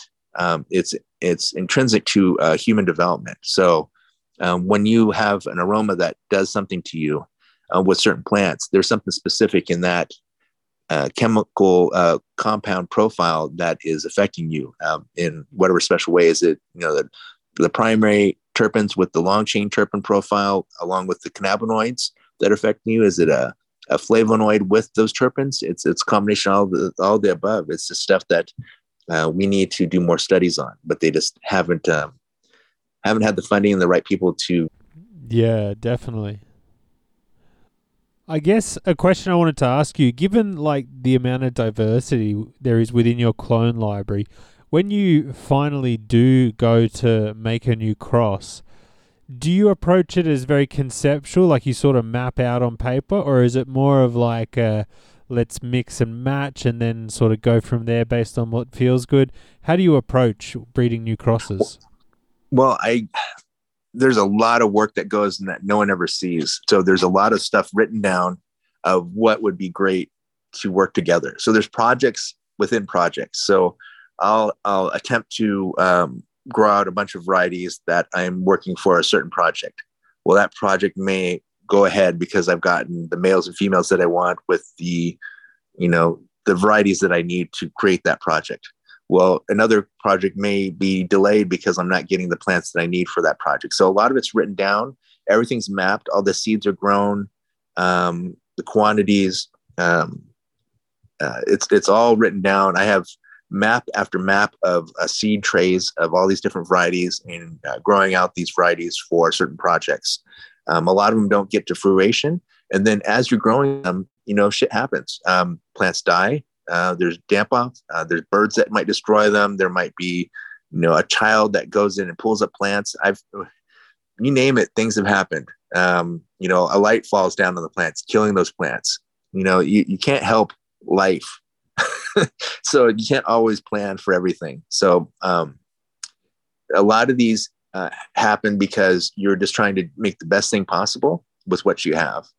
A lot of times there are attempts at preservation, and if you can't do preservation, there's conservation. And then if conservation is not possible, meaning you have only like 2 plants and you're just trying to do what you can with them. But if you can't do that, then you make something special with it. And sometimes that gets, that's kind of like with what you have. So trying to make special, whatever things you can make as special as possible with what you have available. Fantastic. So what sort of things can we expect to see coming out, and how long away are they?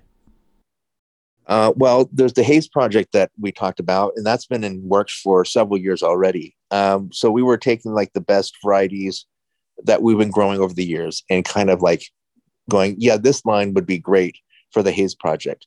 And we'd, put that aside and then work on other plants. So we've been steadily going through the different varieties, picking out the best plants for the Haze project. And then we're making our crosses with the best plants. And then we're also, once we've done that individually, we're doing them with each other. We send each other these different plants. So the Haze projects are in the for the near future and the later future. So there should be some stuff coming out that will be kind of pre-haze project stuff that will be released. So a lot of that should be picked up if a person can, because it's going to be special in itself, as well as what will be coming, later on. There's going to be, I don't want to jinx myself, but there's going to be like a hash haze line, but it's basically called Mirage. It's basically using the best hash lines to make like a hash haze, but it's all different hash production varieties from around the world. So like Kashmir, Persian, Turkish, Lebanese, Afghani, just using the best hash producing varieties and creating like a haze version of that, but not haze, but a hash, mix of the best plants. Chocolate Thai, I'm trying to bring back several different chocolate Thais, as well as different Thai varieties. So I expect different Thai stick varieties, as well as chocolate Thais and other Thais to be available at some point.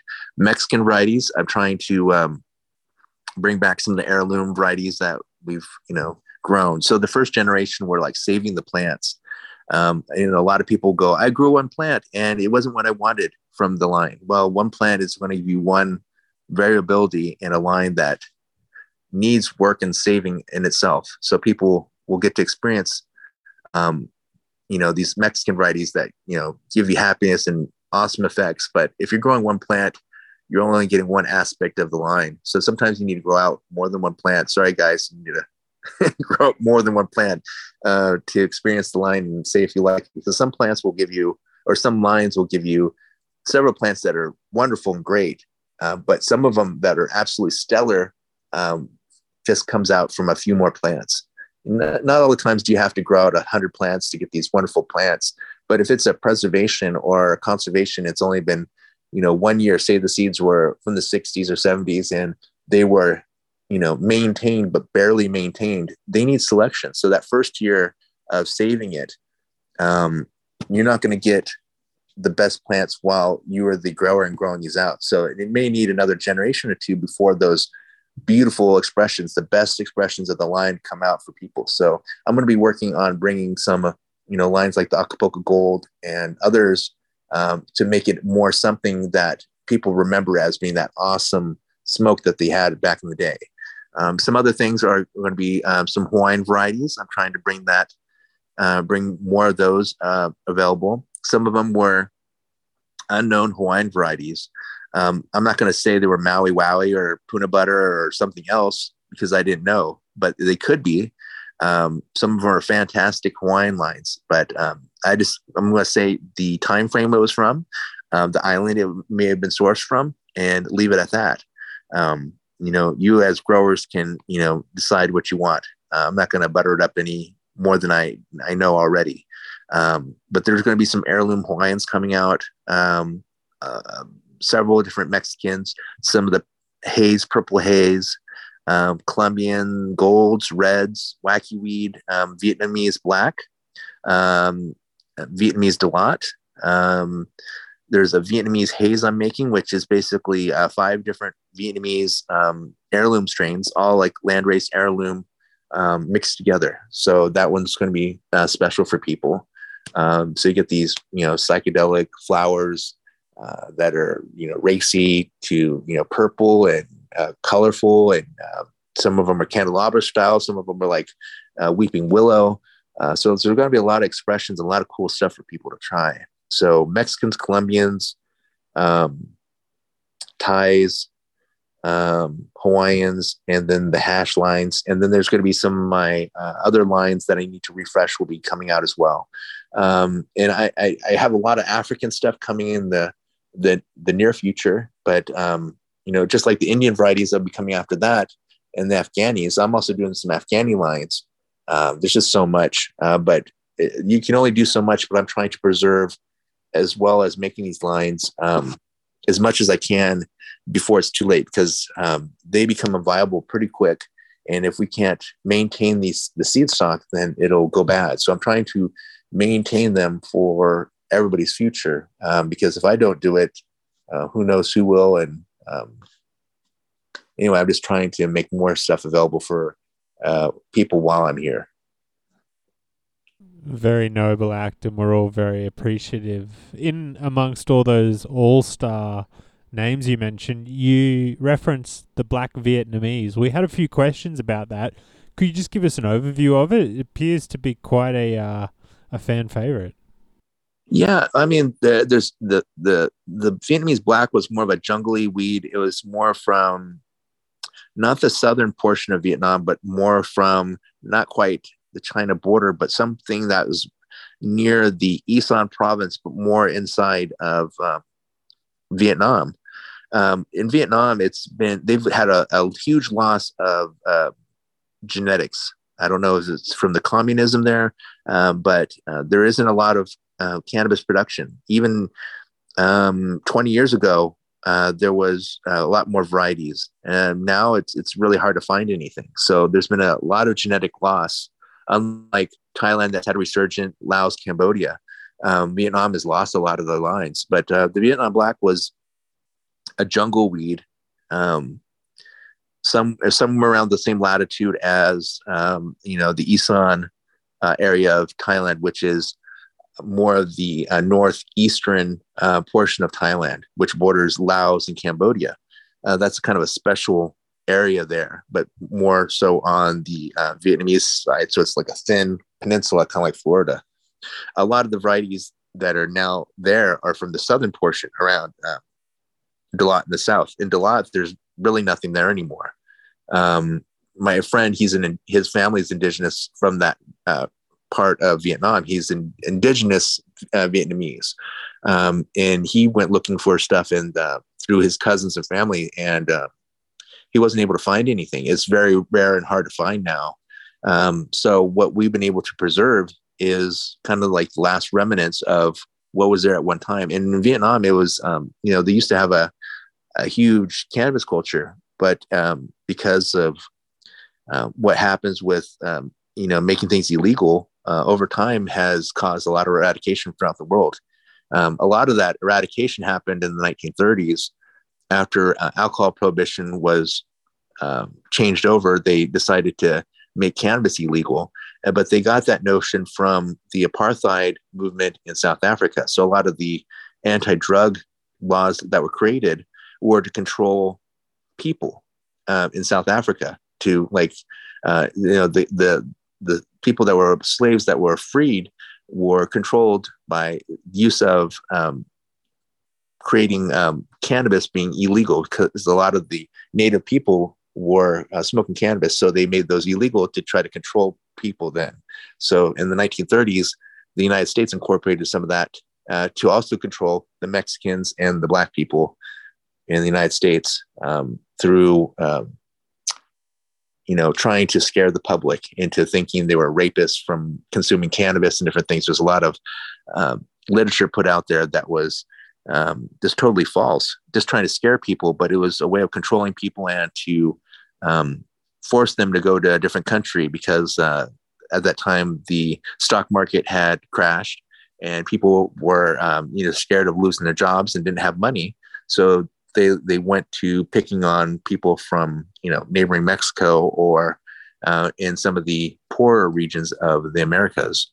So that unfortunately caused the United States to incorporate those laws, which forced other countries like India that had a huge cannabis history and long-reaching cannabis history to make things illegal. And that forced all the different countries around the world to create the drug laws that they have now.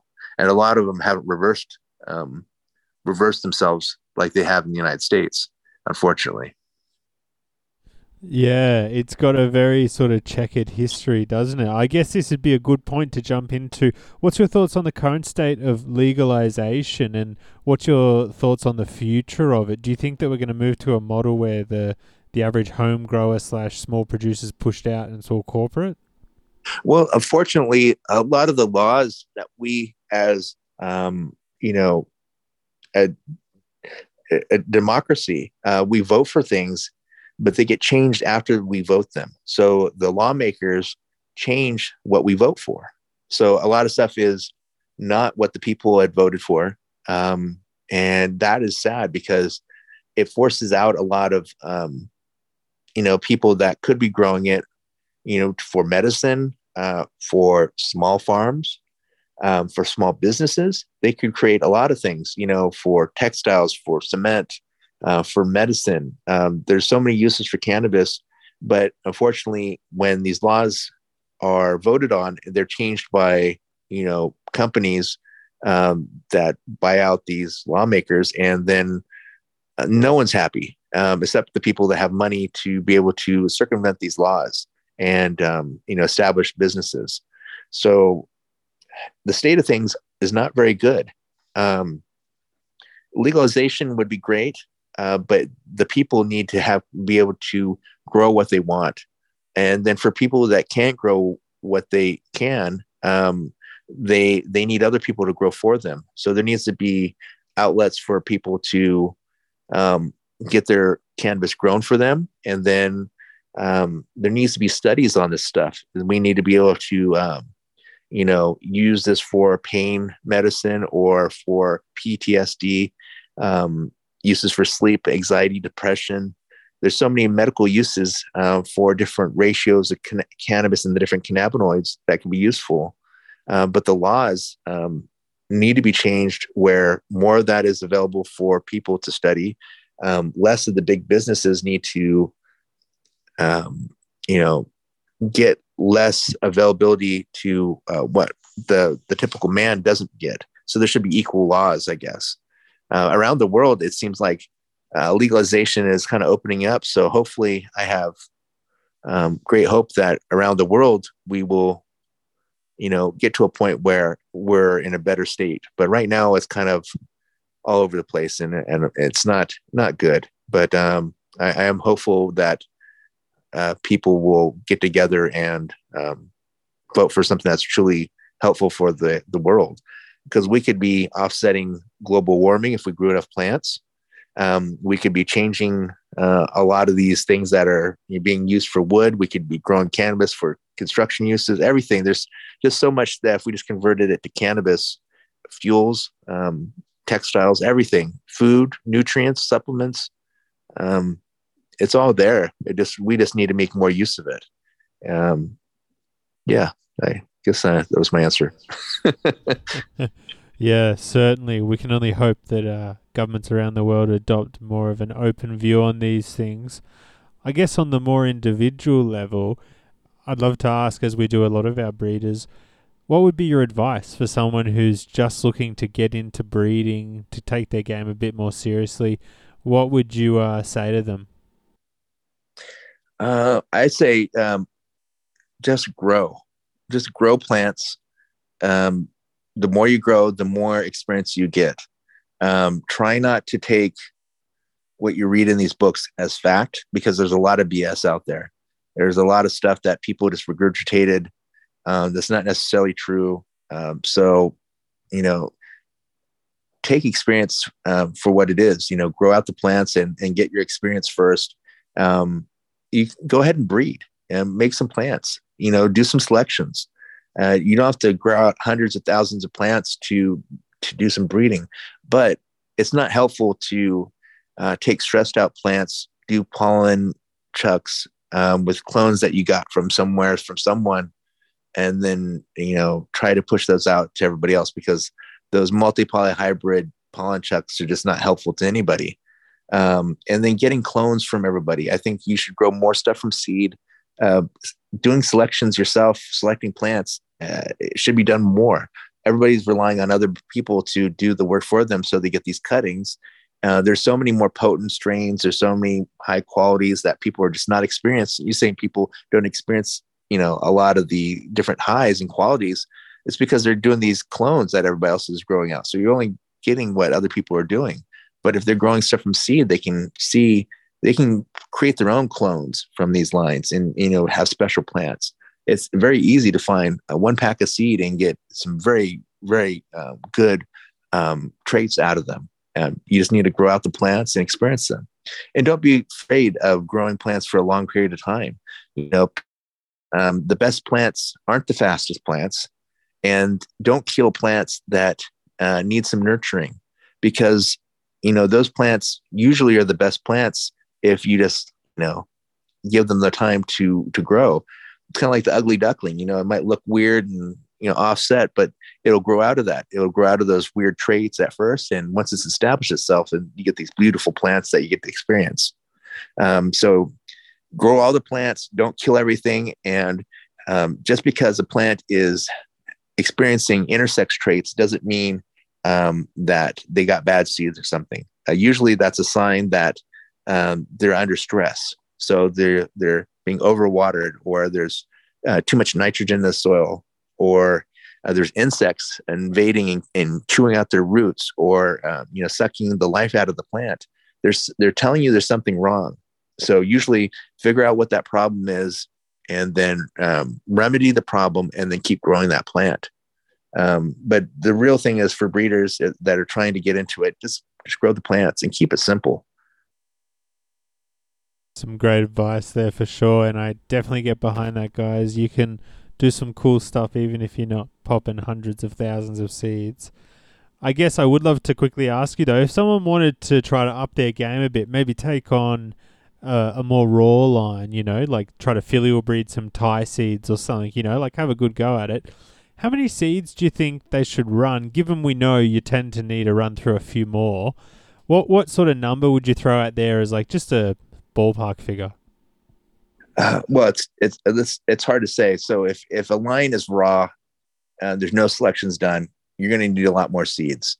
If a person has done a preservation and there's done selections over a couple of generations, or if it's a true breeding strain that's been preserved, you'll need less seeds. So if a person's worked the line, you may only need a pack of 10, but 20 is better.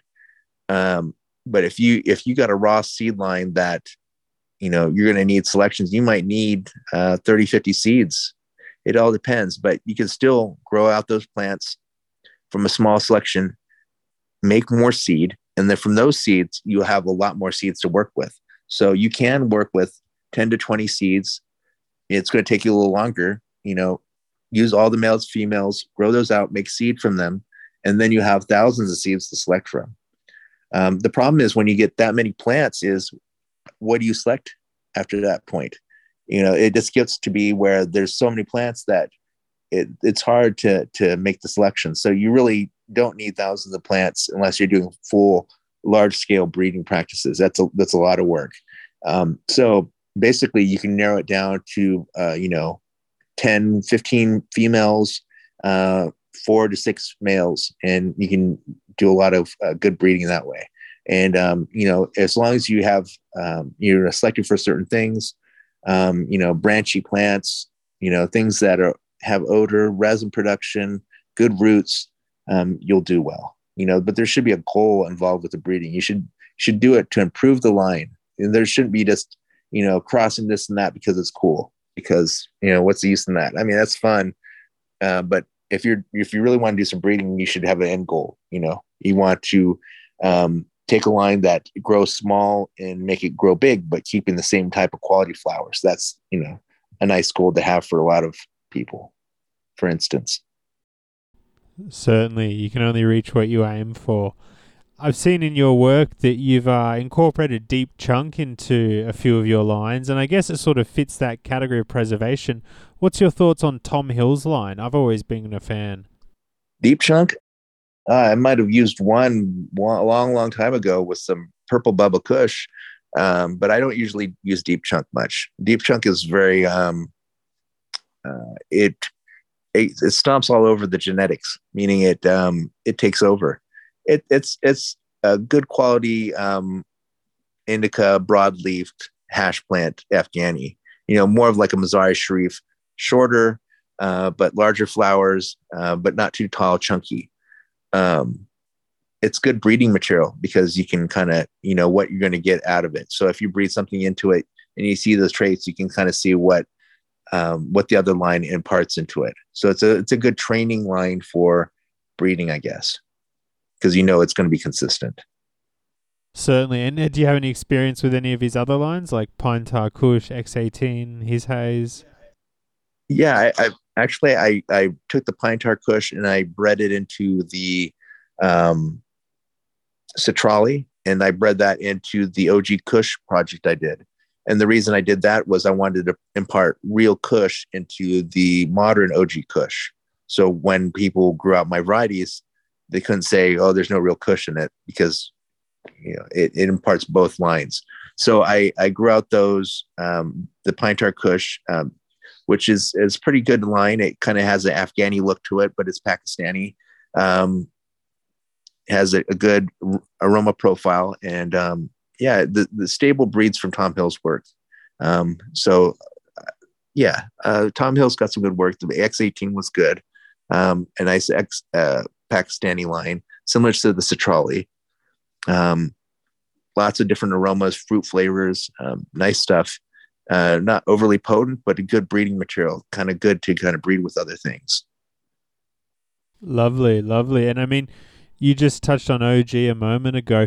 You've done quite a few different crosses with different OG cuts. And so I'd love to hear your take on the different OGs, if you have a preferred one, and how some of those crosses turned out.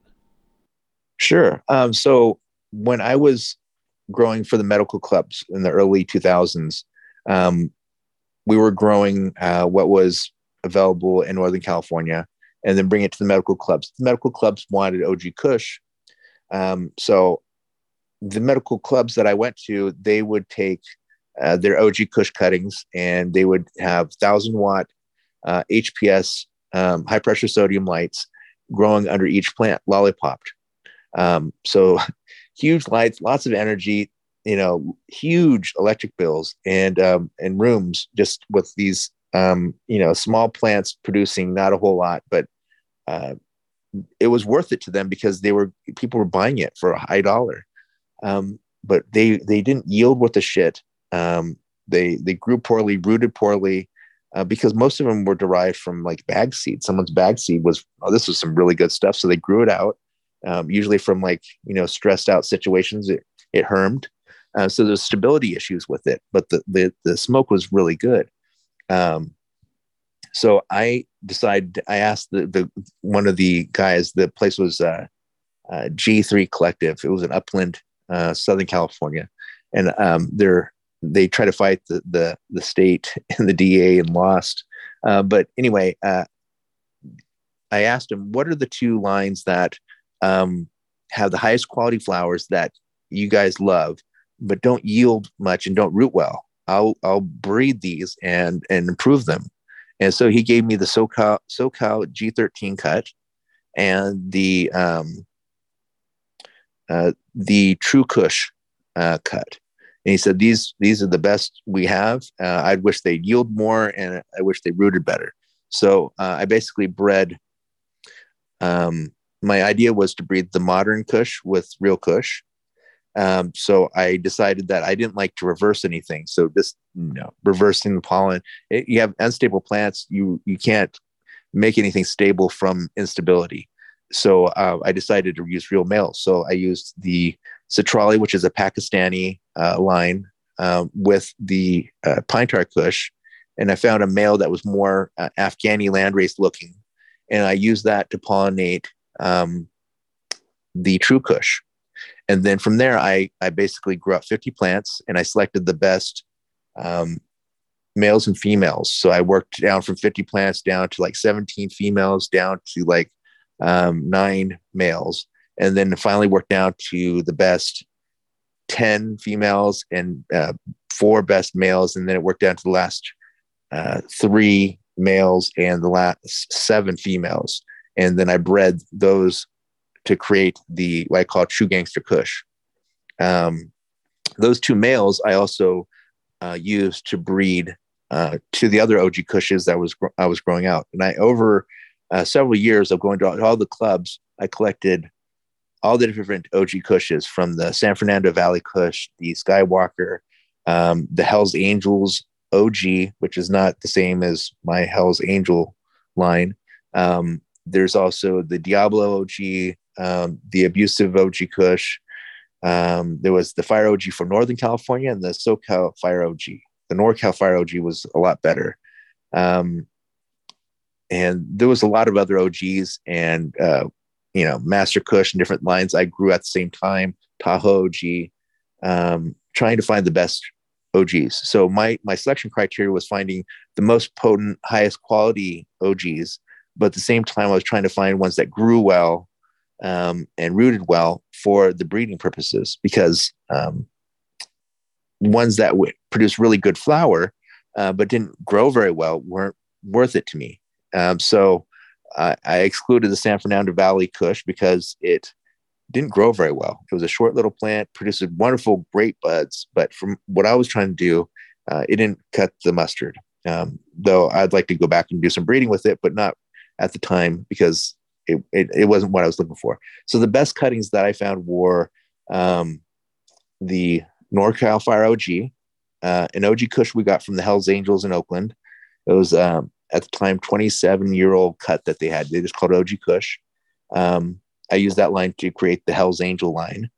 I also grew out the Skywalker OG, which was the best one I felt. It just did the trick every time. Every time you smoked it, it just, checked all the different boxes. The Abusive OG was another one that was very good yielding, also high quality. The best one was the OG Kush we got from the Hells Angels and the Skywalker. Those were my two favorite. The Tahoe was also a larger yielding, good OG, but not quite as good as the Skywalker and the OG Kush we got.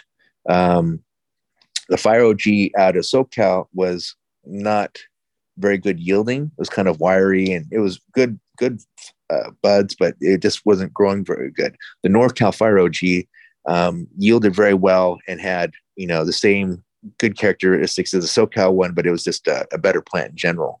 And I did some breeding with that to make the OG Purple Fire tie lines.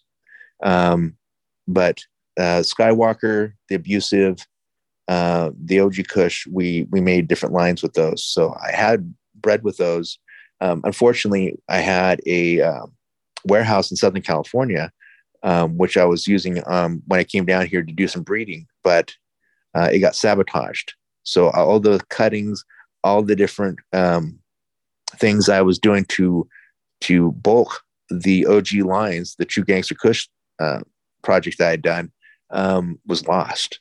So I only have a small amount of seed left. I need to revisit those for people. But that whole OG project got squashed because of all the loss of all those plants for reproduction and all the different clones that I lost. I lost Juicy Fruit Tie, the various lines, Maui Wowie, different things that, I don't have anymore. Wow, that's a bummer to hear you lost that. I mean, right at the end of the story, you mentioned, you lost the one. What's your thought on that? It's sort of come more to the forefront of discussions with a few different breeders using it. Do you think it's as good as what some people make it out to be? Well, I smoked it years ago, and but at the time, when I smoked it, there was an earthquake. So wow. I didn't know if it was the earthquake or the smoke that kind of hit me a certain way. I think it was kind of the combination of the two. So it's definitely got it's a special potent weed. It's definitely got some great qualities to it for sure. And there you have it, gang. What do you think? Huge shout out to Snow High for swinging by, dropping that part 1 of 2 knowledge bombs on us. And as always, huge thank you to our incredible sponsors. Seeds Here Now, all the latest breeders, the hottest drops, an incredible new website. They've been slashing prices to give you the best deals while still offering their patent guarantee on satisfaction and germination. Check them out. Likewise, Simply Souvenirs, if you're after a hand-selected range of boutique genetics, both local and international, check them out, guys. They've got everything you need, from seeds to smoking accessories to vapes. Everything under the sun. Simply Souvenirs. They'll look after you. Best customer service in the game. Huge shout out to Simply Souvenirs. Big shout out to our friends at Copert Biological Systems, providing all the predators you need to keep your garden pest and pathogen free. Check out the Spidex Vital if you're worried about spider mites. You should release these things periodically, guys. I promise you. You will view it as an investment in your garden. Ensuring that you never have any spider mites in your garden should be one of your key priorities as a cultivator. Huge shout out Copert Biological Systems. We appreciate you and your support. Likewise, Pulse Sensors. Do you want more yield, more resin, better flour, better concentrates? Who doesn't? Check out Pulse, guys. If you're ready to get serious, get a Pulse sensor. From a single tent to a single room to a multi-facility operation. Don't let hidden variables hold your crop back. Get your grow parameters in check and start yielding the highest quality possible. Huge shout out Pulse Sensors. Thank you so much. Likewise, big shout out to the Patreon gang. We love and appreciate you. Please consider checking out the Patreon if you want early access to upcoming episodes, additional interviews you won't get access to unless you're on there, as well as genetic giveaways and ad-free content.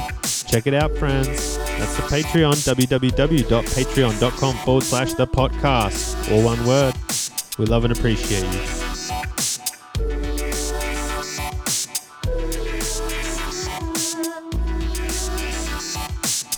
And there you have it, my friends. Part 1 of this 2-part hitter from the man himself, Snow High.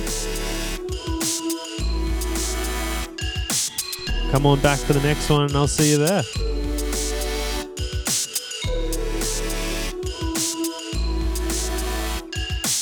I'll see you.